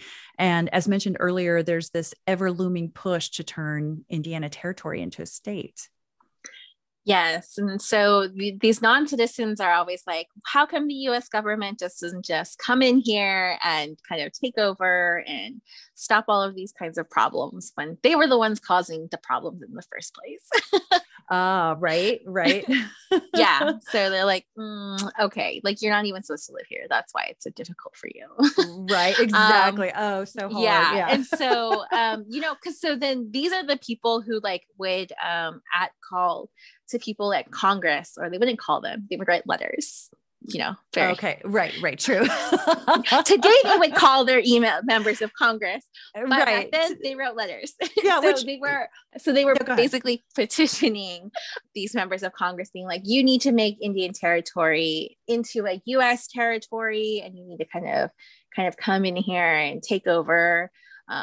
They were not happy about seeing, I guess, Native people running a government and kind of all of these things. And so they were really trying to undermine Choctaw sovereignty in these kinds of ways. Absolutely. So you mentioned in the article that U.S. imperialism drove foreign policy in the 1800s. Yes. So we definitely kind of see this. And so, there's scholars that, most people always talk about it as colonialism, but there are scholars who like it's imperialism because they're, interesting. The term change really matters because then you really start to see indigenous nations as nations, right? As like not as a part, like an internal kind of colony, which I think is sometimes how a lot of people think about it, but it's actually, if you really focus on indigenous sovereignty, then if you call it imperialism, that helps you kind of understand it a little better. Okay, and it's that's just like interesting. All on the same kind of continent. Okay. The U.S. government is also starting to expand beyond in this time period. They're in the Philippines. They're trying to look towards Latin America. Like what they're seeing, where are the ways that we can become a little bit more powerful? Yeah. And so they're looking in different kinds of countries. So they're looking at the tribes. They're looking at other kinds of nations. Right. And so this is just, part and parcel of the kind of time period. And so, these tribal nations are just kind of a really small subset within U.S. wider imperialism. Yeah, that makes sense. Yes. And so allotment is really kind of part of this imperial process. And so it's taking over these lands of people. It's like kind of seen as like, yes, you're giving it to Native people, but you're also forcing Native people to live in a way that they're not used to, or is like completely foreign to them through the kind of ownership of land in this way. So you have the 1887 Allotment Act. And so that originally exempted the 5 tribes. So, Choctaws didn't have to allot their lands in 1887 when everyone else was doing it. And this is in part because the treaties are so strong. It's because Choctaws owned the land in fee simple. They outright owned their land collectively, and so they couldn't just kind of force the tribes to do it. And so it took a lot more finesse from Congress to figure out a plan to kind of make them allot their lands, because it's always what they've always wanted them to kind of do. But the tribes kind of push against it because they're like, no, this is kind of how we manage our lands, and this is kind of how we want to do it. But then the Choctaw leaders are also seeing all of the stuff that's kind of going on with the coal mining, and how there's kind of like crime happening because like the US agents aren't coming in to like take these people out, and they're kind of outnumbered in their own kind of homelands, and they're kind of taking everything in. And so I think this is really when they start to, you have leaders who are like, maybe we should negotiate an allotment that has terms that we have kind of that are acceptable to us. Like they kind of started to feel like allotment was going to happen eventually. So they were kind of like, maybe we should get in on it early so that we can get really good negotiation kinds of things. Like maybe they'll let us kind of do it ourselves, or like we could do this a little bit differently than it's kind of done elsewhere. Right. Okay. So you mentioned earlier that the Choctaws were exempt from the 1887 General Allotment Act, but we talked about weasels earlier. And so it sounds like they tried to pull a fast one, right? The government on the Choctaws. I don't think Peter Pitchlynn is kind of over there, and you have other kind of delegates in Washington, like kind of at all times, whenever Congress is in session, you've got Choctaw delegates over there kind of watching them, making sure they're not doing anything crazy, because they were trying to slip in all these territorialization bills every year, and someone was always like, no, we don't want this, no, constantly writing rebuttals. And so they always had their pulse, had a finger on the pulse of what was going on in Washington. And so I'm sure someone was like, there definitely was someone who was like, we're not allotting, you cannot add us to this 1887 allotment act, like they definitely protested it as it was kind of going through Congress and going through the committees and kind of all of that. So they were definitely in on there being like, nope, look at our treaty, it says this, you legally cannot do this. And so they're like, oh, I guess we'll just exempt you. Yeah. And then they kind of figure it out, or stuff happens, so then you eventually do kind of have allotment. So what I was thinking of was, you had mentioned once that they used the annual appropriation bill that allocated money to indigenous nations to sneak in an authorization for the president to create a 3-person commission to negotiate with the 5 tribes regarding the extinguishment of the national or tribal title of their lands. Can you explain that more? Yeah. So usually a lot of whenever Congress wants to pass laws regarding Native tribes, they have an appropriation bill that kind of figure out how to kind of manage, or like what to do kind of next, or like, kind of just managing Indians. And so this is because the 5 tribes weren't in the General Allotment Act. They still wanted them to be allotted, but now they had to kind of negotiate it with the 5 tribes. And so they created a 3-person kind of government commission, which is what I talk about in the article. And so they're called the Dawes Commission because Henry Dawes is the person kind of in charge of it. And so they're kind of tasked with negotiating agreements with the 5 tribe governments. And so this commission is the one that goes to Indian Territory and meets with leaders and meets with like gatherings of people, and try to like tell them what are the merits of allotment and why they should kind of do it, and try and figure that out. But they go multiple times, and people are like, no, we don't want to allot our land. It's like, go away. Yeah, they're like, it's a no for us. Right. Don't come again. We appreciate your concern, but go away. Yeah. We're not even going to give you some food for the road. Just get out. Yeah. And again, they needed that fort around the whole Indian Territory.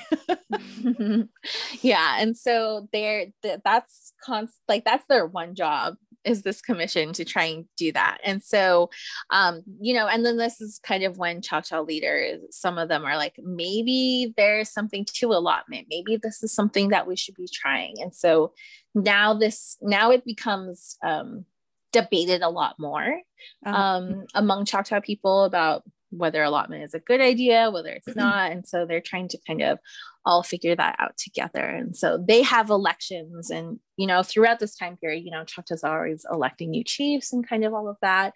And so sometimes a pro-allotment person would be elected, and then it goes to an anti-allotment kind of person, and kind of goes back and forth about that. And so the Dawes Commission is really kind of navigating that and getting, whenever they can find people who are pro-allotment, they just like broker out these kinds of agreements, or try to, and see if and sometimes they kind of come up with one, and then they're like, okay, so it has to be approved by like the Choctaws. And so they're like, yes or no. And kind of eventually they come up with an agreement that goes to the Choctaws, and they're like, yeah, okay, fine. Like, if this is how it has to be, then this is how it has to be. And so, and then the other thing is, because the Choctaws and the Chickasaws collectively own the land, they both have to agree to the same kind of agreement. So I know it's like hard enough to get a bunch of Choctaws to decide on one thing, but Choctaws and Chickasaws. Oh boy. So they approve one, and the Chickasaws are like, no. And so then they have to start all over again, like just absolute chaos. And so they're trying to negotiate that. And so eventually they get something where they have in 1897, you have the Atoka Agreement, which is kind of like, is the plan for allotment. Like, if we're going to do allotment, it's going to happen in these kinds of ways. And so they get that. And then, the Dawes Commission goes off to the Creeks and the Seminole and the Cherokees and kind of negotiates separate agreements kind of with them. And eventually that becomes, they're kind of combined into one legislation known as the Curtis Act. And so that passes in 1898. And so that kind of sets the stage for allotment. And so the Dawes Commission, the whole time while they were negotiating this, they were also starting to do rolls. Yes. And so they're like, well, if allotment's going to happen, we need to like figure out all of the native people who live here, like who's going to get land. And this is like absolute chaos. Because like they didn't have that much money, and they needed all of these people, and they weren't funded enough. And so it was just like, and they were traveling all of the time, and they needed interpreters. Like, it's a lot of coordination, and I feel for them. Right. Even though they were doing something terrible, right? Allotting our lands, like the paperwork, that just does not sound fun. Right. No. Also, I heard one time that like during that time, especially when all these acts were going on, or trying to create these new agreements and everything, that it obviously took a long time to get to different places. And so the government would try to bring all the chiefs from the 5 civilized tribes or other together. And so there'd be a messenger that would go out and say, all right, we need to get everybody together. Can you meet on August 10th? And they're like, I guess so. Okay. When's August 10th? And then they'd eventually sometimes get to the meeting place that was supposed to be this big meeting with big decisions made and signatures and negotiations and all that. And then they'd realize, oh my God, we're missing like 3 chiefs. Where are the others? And they're like, oh, I don't think they knew about this. Why didn't they know about it? Well, the messenger got killed on the way. So, it's just like to get them all together in one place was almost impossible. And then sometimes they would just like, well, they didn't show up. We got to move forward. And so then there were sometimes agreements signed here or there that didn't have everybody included. And then that tribe would get mad at that tribe and be like, what did you do? What did you do, Gary? So I can't even imagine what a pain it must have been to try to get this all coordinated and agreed upon. And kudos to them for ever getting to that point. But I know when it comes to the land and stuff, there have been many talks over the years about the issue of fraud it could easily happen. Can you explain more about that? Yeah. So when they're doing the allotment rolls, or when they're doing the rolls, people know that these are the basis for which people will get lands. Mm-hmm. And so a lot of white people who were living in Choctaw Nation would try to enroll as Choctaw kind of people. And so these are the kind of fraudulent kinds of cases. And so you would have people, so usually when you're an intermarried citizen, for instance, this is kind of one way that people would do it, is like as an intermarried citizen, that usually means like you're a white person. And so you married a Choctaw person, but if that Choctaw person ever dies and then you remarry to like a non-Choctaw person, then you're no longer a Choctaw citizen. You kind of lose all the rights that comes with that, because you're no longer kind of a part of the family in that way. Okay. And so you had people who would try to enroll as Choctaws by saying, even though they had married and had children with other people, and so those were like, they were just like all white. They're like, oh, my aunt at one time married a Choctaw person, so that makes me, even though I'm not like a direct descendant from that marriage, I'm a Choctaw as well. And they would try to like get those kinds of ways to get them on the rolls. And so it was also the Dawes Commission's job to kind of vet all of these kinds of people. And so sometimes some people would get through. And so there was all of these kinds of people who were trying to get on the Dawes rolls. And so Choctaw Nation saw this happening at a massive kind of scale, lots of non-Choctaws trying to get on the rolls. And so they would take these people to court, being like, here, you cannot enroll for these kinds of reasons. And so lots of fraud. And actually, like, Choctaw Nation spends a lot of money on the court cases of people who are trying to fraudulently enroll as Choctaw. Okay. So they could receive land allotments. And so that's a kind of major thing that they deal with. Wow. I mean, that must have been so much work it's a whole new thing for the government to deal with too. They have all these new Exactly. things on their hands to try to deal with. And It's insane how much like stuff that they were kind of juggling, for they call these the court citizen cases. And so they actually ended up hiring outside counsel to kind of manage all of these cases of being like, and they would get paid. It's like the more people that you kick off, the more you get paid.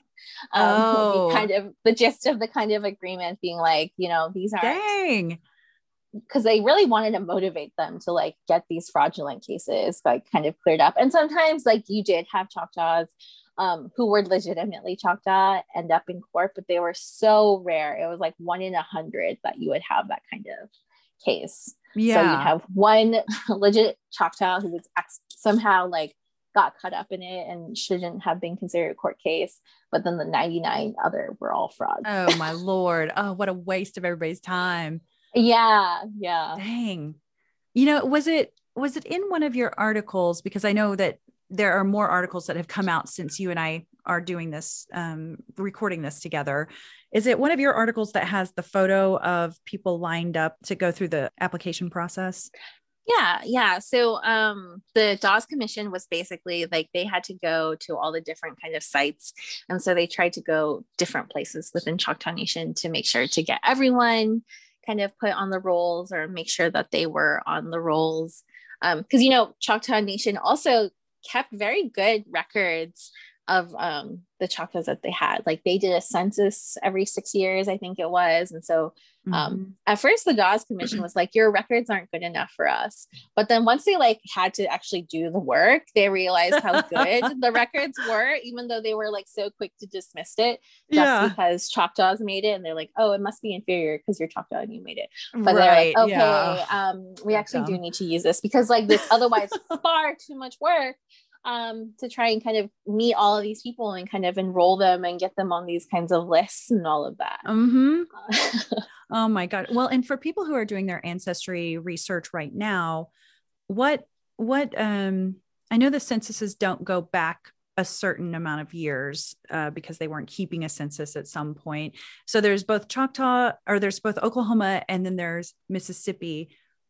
How far back do you know that those rolls go? Because I can even find Choctaws in Mississippi, for instance, but they're listed as white because they weren't really taking formal Native censuses.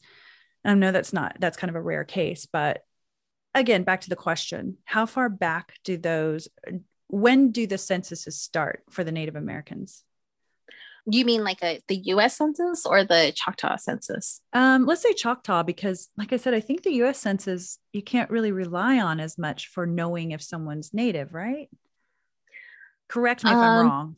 Well, because I know that the BIA would have kept records of like how many Native people kind of are, but it's not as part of like the general kind of census, I think. Right. Like they definitely kept those kinds of records, but they're kind of placed differently or conducted kind of differently than the kind of wider census.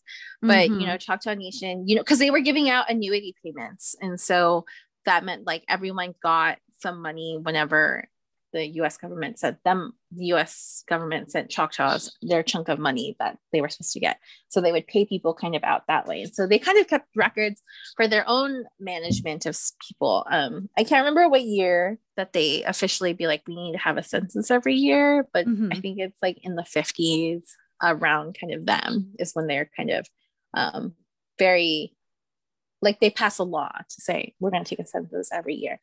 But then kind of just like casually kept the records. They didn't really keep records of Mississippi Choctaws because once they kind of get things going over there, they're like, we just kind of handle this, our like these people here.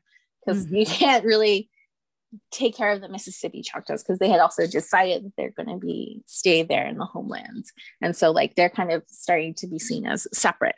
Yeah, although like you'll have families who like will be like, I still have families and might go back and forth, but those are kind of a lot more rare. But at least with the census you can actually find stuff about your relatives. Oh, he was a farmer and he had 4 kids and that kind of thing. So thank goodness for the census. Yeah. Well, one of the other things is like Choctaw Nation, the national governments back throughout the 1800s kept really good, meticulous kinds of records of like how many people there were and of like receipts and all of this stuff. And a lot of these are at the Oklahoma Historical Society and the microfilm. It's called the Choctaw National Records. But that is actually just only a small fraction of what had existed at one point. So I came across this kind of letter going through like the OHS's kind of records. And so, so they acquired all of the national government records, the US government kind of acquired them. Like they all went into the custody of the US government, and they're like, oh, these are the old government's records. And so they kind of had that for a while. And they were like kind of all stored in the attic of the area office in Muskogee. Yeah. So all of these ledger books and all of these kinds of things. And, you know, like there were so many of them because after statehood, they just like kind of had all these things and they're like, well, we're not going to use it. And so I remember coming across a letter where they're like, okay, so we burned 9 tons of these record books from all of these, from the 5 tribes. And so they existed, but you know, they were kind of also just like gotten rid of because they were seen as like, what are we going to do with this? It doesn't matter. And so hold on, I gotta go cry. I'm gonna bawl my eyes out. I'm so upset. I know. When I came across that letter, I was like so upset. Like 9 tons of books. Yeah. Oh my gosh. Okay. Everybody who's ever done Ancestry on their relatives right now are just throwing up. We're all upset. And I'm with you, people. I'm with you. I wish I could give everybody a hug right now. That's a huge surprise. I had no idea that was going to come, Megan, in this conversation. Yeah, it's pretty crazy. So if they used to have such good records, and you know, at some point the Dawes Commission had access to these kinds of records, but they like don't exist now. Yeah, but at some point, like they kind of really all existed, and so it's just like now that we're not able to kind of access them because they're no longer there. But before that, lots of records. Like I undermined 9 tons was like half of it, you know? So at some point there was 18 tons of records. I really underestimated their records. I had no idea. I thought all this time, well, they just didn't keep records, but at some point they did start keeping records, and it probably would have been super interesting at this point. They had records like from when they got here, you know, because you had such educated Choctaws. And so they came here with like English education and all of that kind of stuff. And so there was so much, you know, and I think Choctaws and Cherokees have some of the largest archival collections created by their like original governments. But it's just kind of not looked at as much. And so, yeah, there's a lot. Oh, wow. I'm still trying to get over the shock a little bit. You might need to give me like 15 minutes. Just kidding. Well, when you're researching, let's say if I were to go to the Historical Society, which I've done before, and I've gone through their stuff, what I'm trying to decide too is when you go to the Historical Society, is there anything there that's not online? Are you finding things that you wouldn't find elsewhere? Well, the microfilm collection you can only see on microfilm. It's not been digitized, so you kind of really have to sit there. And there's over like for just the Choctaw National Records, it's like over 100 rolls of microfilm. Lordy. And so that's like hundreds of volumes of books, you know, because they have multiple volumes on one roll of microfilm. So okay, there's a lot. You can be reading for forever. And I think their newspaper collections are really good. Those are also microfilmed. I do like to go through that. I love old newspapers, y'all. Anybody who wants to understand, like be able to read about Native Americans in just a totally different way. I have newspapers.com, and of course, not every newspaper has been scanned in, but there's a lot of newspapers in there. You can find out so much stuff and how the non-natives were feeling about American Indians at the time. Like, oh, there was this Indian girl and she was drinking a lot, the town drunk again, you know, things like that. Or they would sometimes be in awe of them, you know, this beautiful regalia as the natives, you know, crossed through our, our town to be able to go do their powwow, maybe not powwow, but gathering, whatever it was. But it was just so interesting. Like I've spent a lot of time going down these rabbit holes until 3 a.m. just reading newspapers and newspapers.com. You have to get a subscription, but even if you did it for a short period of time, it's so worth it. But make sure you have your caffeine ready because you will be up all night reading. I had another question for you. So there's the microfilm that is in the Historical Society, and then there are the records that are in, let's say, Choctaw Nation. Are those separate? Like, is there more information at Choctaw Nation, like in your own archives, than someone might be able to find in the Historical Society? Well, the Choctaw Nation records are kind of, we've had staff that have gone to different archives, like across the country, and kind of scanned or photographed kinds of what exists in other places. And so it's kind of a centralized hub kind of in that way, but it's not everything. And I'm trying to make it more of everything, but I am also one person and it's a pandemic and you can't travel. Oh, shoot. But there's stuff all over the kind of country. And yeah, it's really everywhere. There's a lot of records at the Oklahoma, at OU's Western History Collection, and a lot of those are actually digitized. So they have like the Choctaw National Records. They have a Peter Pitchlynn collection that's online, and I think Green McCurtain's collection is also online. So you can see some of those documents, and they'll have like letters and a bunch of different kind of stuff from the time period. Those are online, so you can definitely access those. Well, as we've talked before, God bless the folks who have spent time trying to digitize all these things and get them out there for us so that we can just go to one place, the internet, and be able to see a lot of that information. So I took a big detour there because, I just love this stuff. So thank you for humoring me. We're now in the decade of 1900 to 1910, which is a crucial decade in our history. And this November article is part 1 of 2. So technically we'll cover the first 5 years in this part 1, if that makes sense. So it sounds like the first 5 years were pretty tumultuous. I mean, talking about drama like we were earlier. Bring it on. Let's hear about it. Yeah, allotment was really contentious. People were like, what is going on? We don't want this kind of happening, because it kind of, people see it as the end of Choctaw Nation in some ways, right? Like if you're not going to be having a government who kind of manages everything kind of collectively, like kind of what is the point? And so it's about, like a political future. And so allotment really fundamentally will transform Choctaw society. And we've seen this, like the way that we live now, like we live in its kind of aftermath and the consequences of it. True. And so like we're living in it. And so this is what the people were arguing about, were worried about. And it happened. It did, unfortunately. Yeah.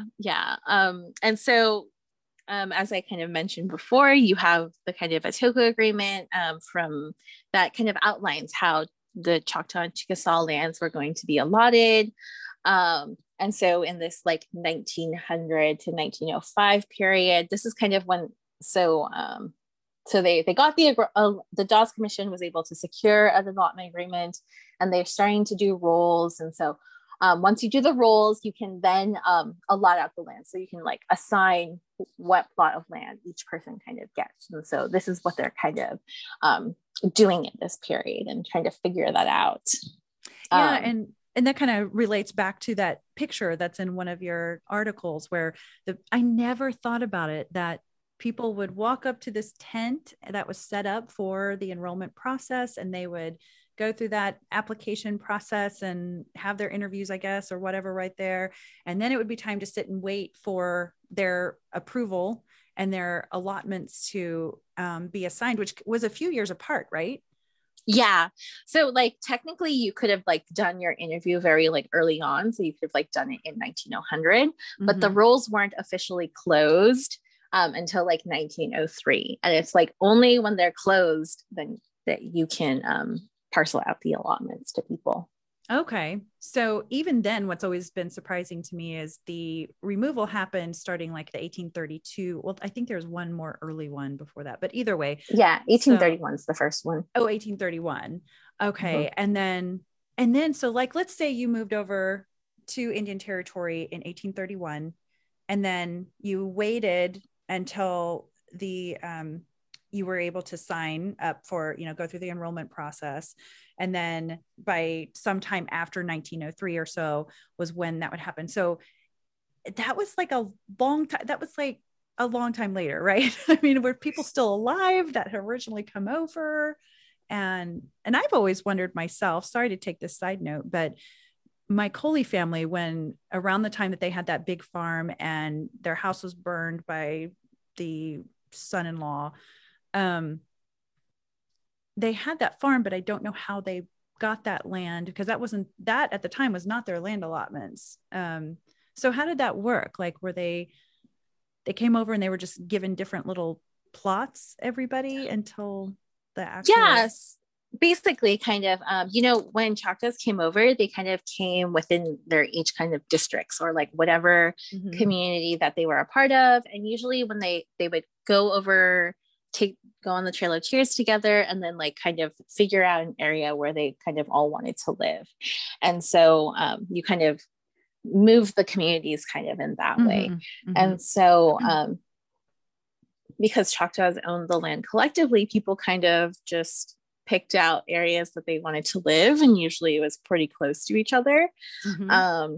But you basically could only kind of claim whatever you could reasonably manage yourself. Like you couldn't just like own acres and acres of land that you do nothing with, but like you had to show that you were actively like improving the land, that you were like building upon it, that you were farming on it, to kind of be like, okay, that makes sense. Like you worked that kind of area, so that's kind of the parcel that you kind of had. And so people just kind of lived on their parcels kind of this way. Okay. But there was no really kind of rigid, this is from this fence line to this fence line is my kind of land. It's really like what you actually did something with, something much more sustainable, Yeah. you keep to your kind of self. And so if you could manage all that stuff, then great. Then you can kind of have all of that. And so then you are allowed to kind of live in that parcel, and, people come and go, kind of all that. So, yeah. And so that's how most Choctaws did kind of things. They just kind of lived wherever, did whatever. If they built a house there, then they just lived there, built their house and did that kind of stuff. And so with allotment, it's totally different, because it's like, you have to live within these parcels. Like, this is your homestead. This is your square or whatever. Yeah. And then you have a homestead, and then you have what they called a surplus. So they got three. So the way that Choctaw land allotment worked was you had to get a valuation of the land. So they had to survey all of the land to see like how much it was kind of worth. And so then they divided it by the number of Choctaws that there were. And they're like, oh, okay, so the average value of the land is about this many acres. And so whatever parcel of land, whatever its valuation is, has to be equivalent to 320 acres. So it's not that everyone got 320 acres. It's like the value was the same as that. So you could have like smaller allotments of land. So you could say like, if you got 70 acres of land, it was still worth the worth of the land itself was worth 320 so it's acres. Like really easily farmable, or it has water running through it, or exactly. So like if it has smart, okay. So if it had like minerals kind of with it, or if it was like really bad farmland, so you could have like 600 acres of really bad farmland, because that's like the equivalent of 320. And I think some people sometimes get mixed up about that, because it is kind of complicated. Because like you can't ensure the same quality of land, it's so different across the landscape. And so that was the way that they kind of factor that in. So interesting. And one of your focuses again is on land, right? In your studies. So lots of interesting stuff there.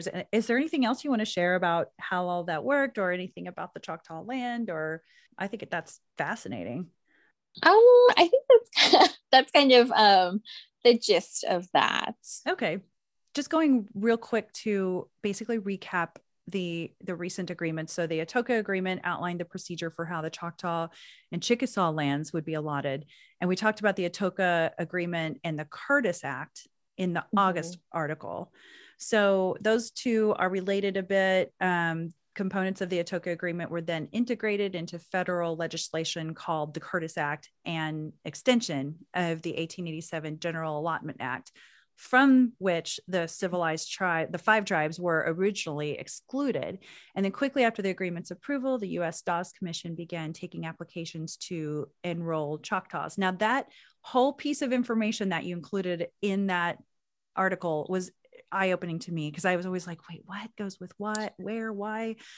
So that really helped open my eyes. So listeners, if you need to soak that in, just push pause for a minute. And so who were these people, though, on the Dawes Commission that held the future of the livelihood of the Choctaw in their hands? I've always wondered. Yeah, so it was originally you had those 3 kind of former congressmen who were kind of in charge of negotiating kind of all of that. But once it was like, okay, we have signed these agreements for allotment, it starts to expand. And so you have lawyers, you have lots of clerks who are kind of keeping these records, typing things up, writing them down, typists, all of these people to kind of keep the bureaucratic nature of the commission and all of the enrollment process kind of in order.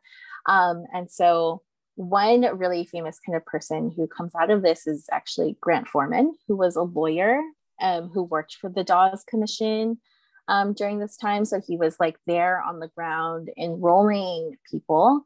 And he's most known as like one of the most premier historians of the 5 tribes.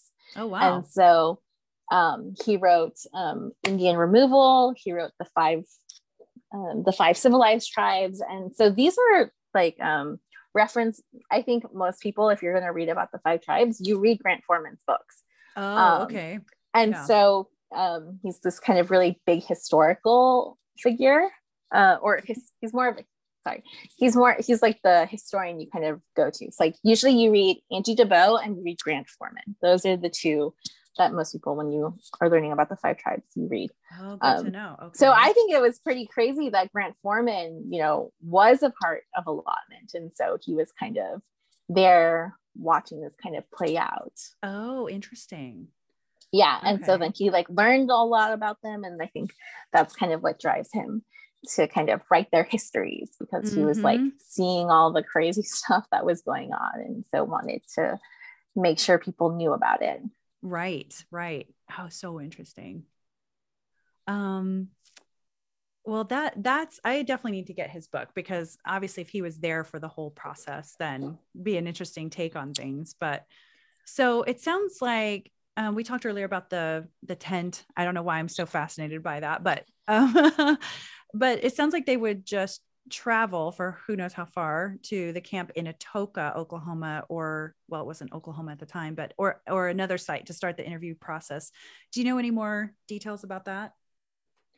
So they kind of go all over. I think they go to Alikchi at one point, but I know they sent up an empty like railway car. It was just kind of like there. And so they made that their kind of office. And so oh, really? I think that's one of the images that it accompanies one of the articles the railroad and like the railroad cart with them kind of inside. And then you have all these people kind of lined up waiting for their turn. But yeah, they kind of like moved around, but like Atoka was definitely, because Atoka was pretty central in Choctaw Nation, and there was kind of a lot going on. At one point, one of the chiefs like makes the capital there because it's close to him, right, where he lives. And he's like, yeah, the new capital is Atoka. Yeah. And so, yeah, it's kind of a central location, and it's easy for people to kind of get to. It's like right off the railroad. So, easy in that regard. So yeah, but they go all over. Okay. And, when you go through that interview process to go through your application and all that, I've read so many of those interviews that my relatives filled out for their enrollment. And it's great for people who are trying to learn and understand more about their ancestors in those interviews. And they're even talking about their own families. Like they'll talk about their grandparents. So again, for people trying to trace their ancestry, finding your packet, your family's packet, it will have a lot of information in there. And a lot of times those interviews, if they haven't burned in a fire, because it seems like half of my family's information has burned in a fire at one time or another. So, but you can learn a lot from these documented interviews. So tell me more about this whole interview process and the approval or denial process and all that. Yeah. So you would have a individual might kind of come in and answer questions like who's your mother, who's your father, siblings, who are you married to, any children, kind of getting all of the family information. Sometimes they will have other people kind of come in and verify that you are who you are. And so they kind of have all of these, and then they become the kinds of cards. And so it tells like where you live, what district you're in, all of that information. And then that kind of becomes your kind of a packet. And so it's like goes through approval to like cross-reference with like existing Choctaw kinds of roles or whatever else they kind of had. And so those become the basis for kind of Dawes rolls of those who are kind of approved for that. And so once you're approved, then you can go on the list of people who can get an allotment. Okay. Well, and then something I know you had mentioned was there were times when people would change their names or had, maybe because of marriage or whatever, or had since passed away, which added to the confusion, right? Yeah. So you have people who would change their names. And so that's also what made the kind of Choctaw records difficult to work with, and trying to figure out who was who. Is it the daughter? Is it the junior? Is it the senior? Right. And they would have the same kinds of names. And so that added to the kind of difficulty. Well, not to mention like language barriers and how sometimes people would write down names like sounding out the name versus, there were not uniform names sometimes, especially if they were still using their native name. Yeah. Go ahead, so you usually had interpreters there. They always made sure to kind of have Choctaw interpreters. I think one of the articles has a picture of one of the Choctaw interpreters along with the Dawes Commission. Really? I think it's one of the later ones. I think so. Cool. Yeah. It's like a picture of them in a buggy, like, and then the Choctaw interpreter is there. I think I used it because I had like a bunch of pictures that I usually use because they're associated with the allotment period. Yes. And so I know that picture exists, but I'm pretty sure that that's what I selected to go with the article. You and I both have not looked at the article in a few months, so I'm sure if it's in there, I'll definitely make sure there's a photo attached to our conversation when the episode comes out. So yeah. And so then you have the kinds of Dawes rolls. And so these are the same Dawes rolls that Choctaw Nation uses today as the basis for membership. So, you can only be a member if you can trace your lineage back to someone who is on the Dawes rolls.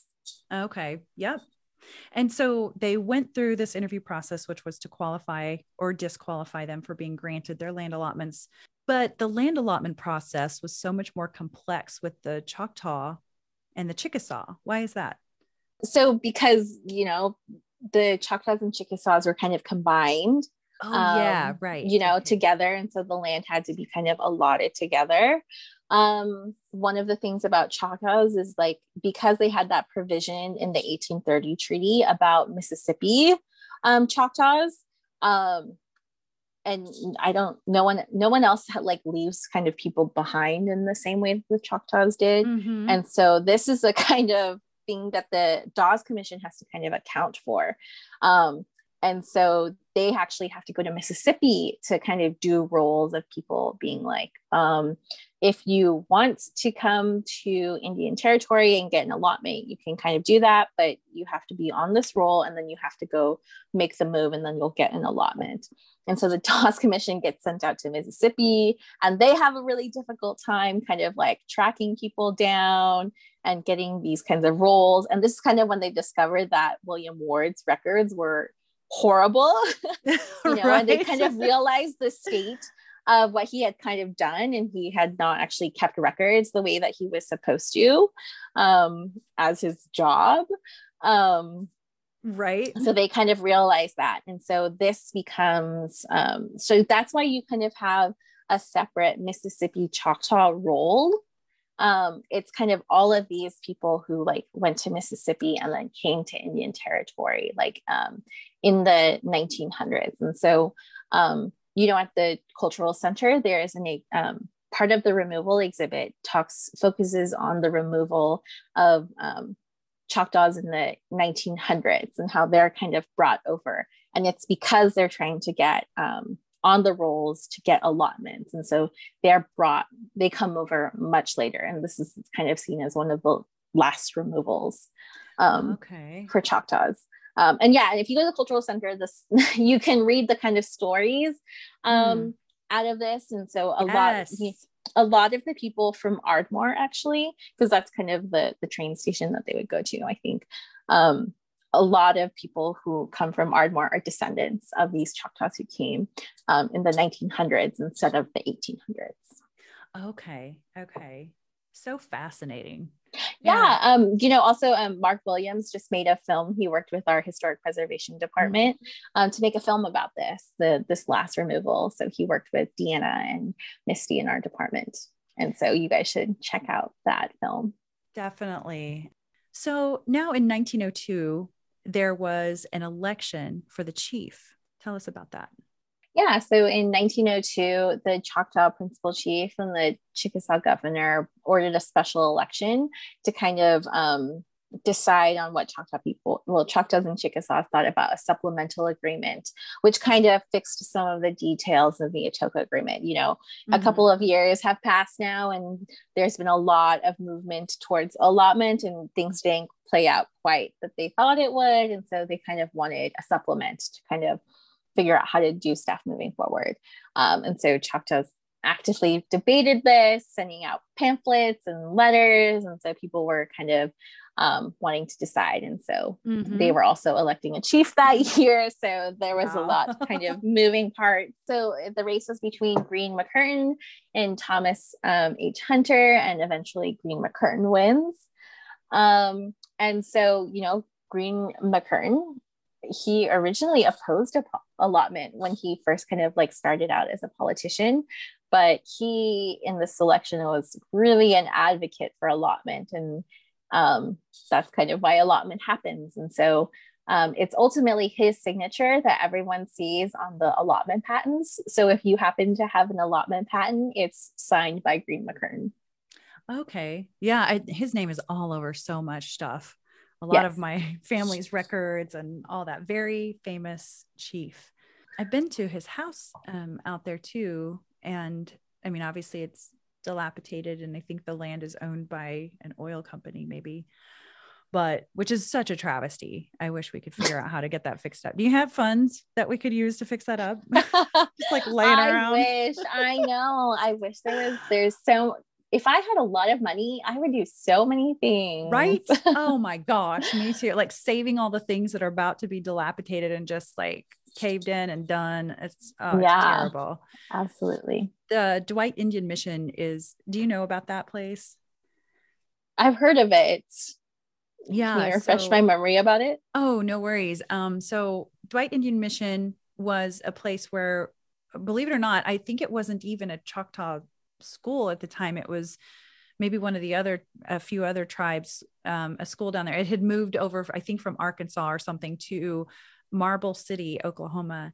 And I was lucky because I actually went there, and I tell this in one of the previous episodes, but I went there, asked the director, I was like, I'll have some family with me and we would love to see Dwight Indian Mission because we know that there's a lot of history there. And he was like, oh yeah, come anytime. He was so nice. He showed us around, and there was this one building, there were some old buildings there, but most of them were newer. Because now where it used to be a native school, now it's like a church camp. But one of the buildings they had just left intact, and it was super old, and it was like walking into a time warp because most everything was still there. It was all the old doorknobs and classrooms and stuff for when, our relatives and other natives were there at that school. At the time, I actually did not know that my relatives went there. I had heard that maybe my dad had said it one time, but that's all I knew. I had no information. I couldn't find anything on it. And so here we are walking around this big school building. It was amazing. And just so intact for how it used to be. And at the very top floor was really neat because he said, we didn't even know that this auditorium was here on the third floor. I think it was the third floor. And he said, but one day we tore down these walls and we found the staircase or something that goes up to this auditorium. And it was just perfectly preserved. Like one day they just never came back again. But on the bottoms of the chairs are these cowboy hat holders. So there's like a wire round thing that holds your cowboy hat under your chair. And apparently the kids used to go in there and they would do anything from assembly to they would do plays in there and stuff. So he said that one of I won't say the family name, but it's basically one of the largest stores in the country, maybe in the world. One of the descendants of the original guy who built the company, they were going to actually restore, because she used to go to that camp, and they were going to restore that building. And I was like, oh, I hope that restoration means that they keep all this old stuff and just make sure it's not falling apart. Because, restoration sometimes means we're going to gut everything and put all these new windows in. So I was like, I'm glad I got to see it for the last time before this was going to be renovated. Well, then we get to so upsetting, it's like, don't do that. This is a piece of history, a huge piece of history. So later that night, we went back to Wayne, Oklahoma, which is where my family lives. Some of my family, the ones that still have our land allotments. And I was sitting with my aunts, and I was telling one of the aunts that did not come with us, I was like, oh, and it's so cool. She was like, wait, Dwight Indian Mission. She goes, I have a roster from there, like a copy of a roster, and it has our family members on it. And I was like, whoa, what? And so she went and got me a copy and made me a copy. And I was like, wait a minute, Sandra, we went there today and we had no idea we had family members that went there. I mean, we wondered, but since when have you had this roster? She was like, well, somewhere we found it in these archives. And the guide that had been there with us at Dwight Indian Mission, he had told us that all of their records had been sent to a museum. And he told me the name of the museum. I called the museum and they're like, we have no idea what you're talking about. So they were probably dumped at some point. And so I wouldn't have known if she hadn't many, many years ago found these records and made a copy. So the crazy thing is there's my great granddaddy, Uncle Edmund. There's a bunch of his brothers and sisters. So he was the brother, but he taught his brothers and sisters there. And what's interesting about that is if you read about Dwight Indian Mission, I don't think there's any mention of Choctaws there. It's like a Dwight Indian, I'm making up a name, Seminole school or something, or Dwight Indian Mission that teaches Seminoles. And what's so crazy is there was this whole time frame where there were Choctaw school administrators and there were Choctaw students. I mean, it was completely Choctaw. So I'm like, did you all even know there were Choctaw here? Those are my family members, all of them. And they're in that school and nobody talks about it. So how in the world did I get off on that? But basically, if I had money, I would go down to Dwight Indian Mission, which is now closed. It's called Dwight Missionary. I don't know. It's called something else now, but it still has Dwight in the name. I would go and restore that building the way it should be restored. I would buy the whole campground. And then I don't know what to do with the other buildings. Maybe I could just host a bunch of friends there. I don't know. So yeah, if only we could win the lottery. That would be nice. That's not a lot of problems. It so would. Somebody give us money. Okay. Yes. But so I took you down this big rabbit hole about my family.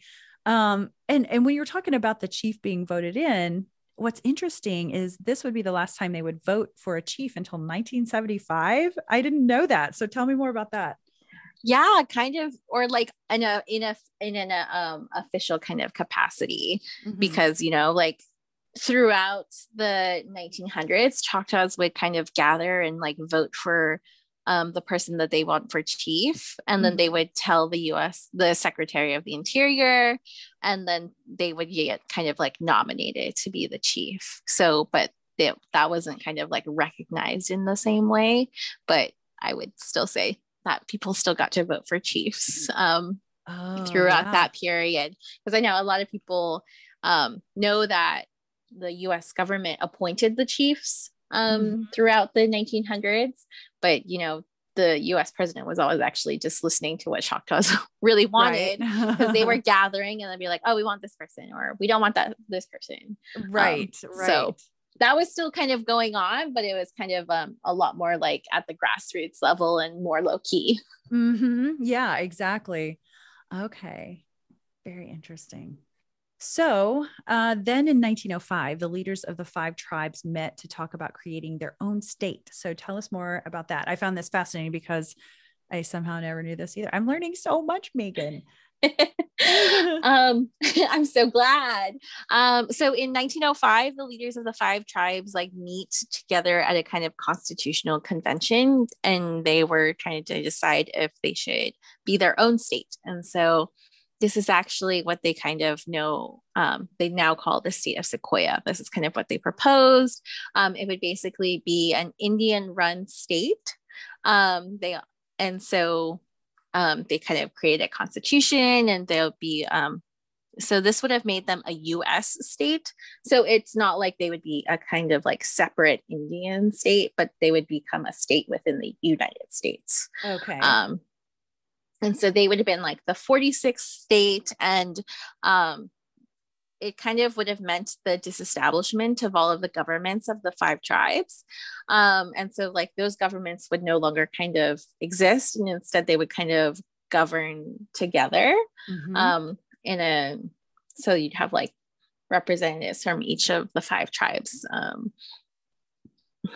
And so it's not a confederacy of tribes, but just really kind of broken down. And I think a lot of people think of it usually as, it's a kind of confederacy in which all the tribes would still be kind of autonomous, but it definitely was not. That's not what it was. Right. So they kind of come up with this idea, and so they submit this as an idea to Congress, because Oklahoma Territory had already been kind of created, and they wanted to become their own state as well. And so those would have been 2 different kinds of states. And they submit the proposal to Congress.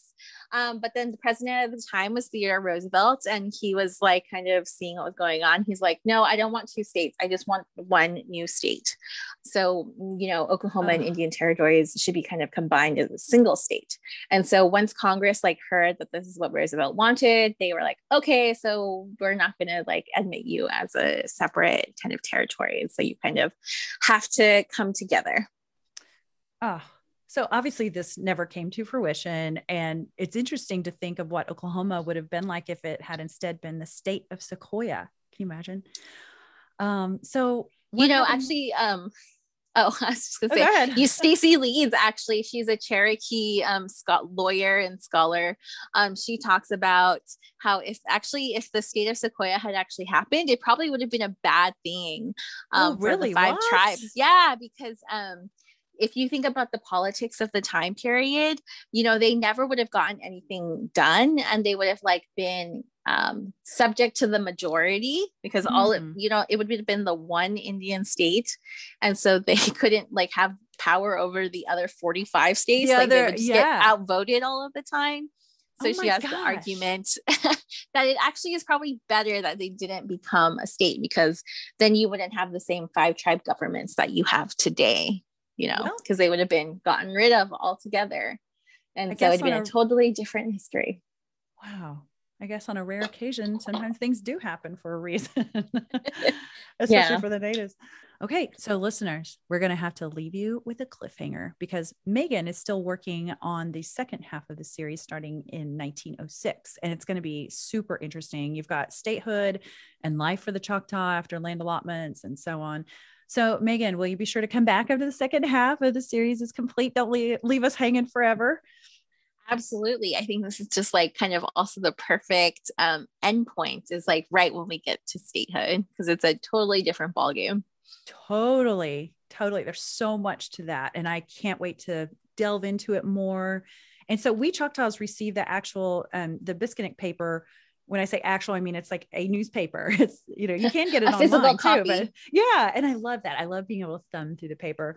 And it's actually so full of great information each month, but anyone, whether you're native or non-native, can read it online, right? Yes, absolutely. So anyone can go to choctawnation.com/Biskinik-newspaper-archive. And I don't expect anyone to write that down. Don't worry. I will put that on my Native Chalk Talk Facebook page. So anyone can enjoy learning more about this, and be sure to look up Megan's articles as well. Go check it out, y'all. You can learn so much about our tribe and culture and goings on. And Megan and I are so proud to be part of a tribe that truly cares about its members and has all these great resources. And they really do put a lot of these resources out there so the general public can enjoy it too. So Megan, you've spent years researching, and you've committed your education and your career to the research of our Native people. And we want to thank you for that. Yakoki and Chipisalachiki. Chipisalachiki. The Choctaw Nation has always provided a foundation upon which a future can be built. From our home in Southeast Oklahoma to a bingo hall that grew to be one of the largest casinos in the world, today's summer school programs lay the groundwork for a love of learning. Small business programs support local economies. And with over 10,000 jobs created, Choctaw offers financial stability to tribal members and our neighbors. Together we build success, because together we're more.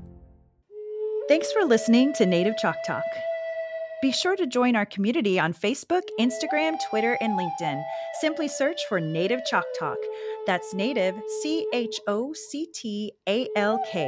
And check us out at nativechalktalk.com. Stay tuned for the next episode. You're going to love it. Yakoki. Thank you, my friends.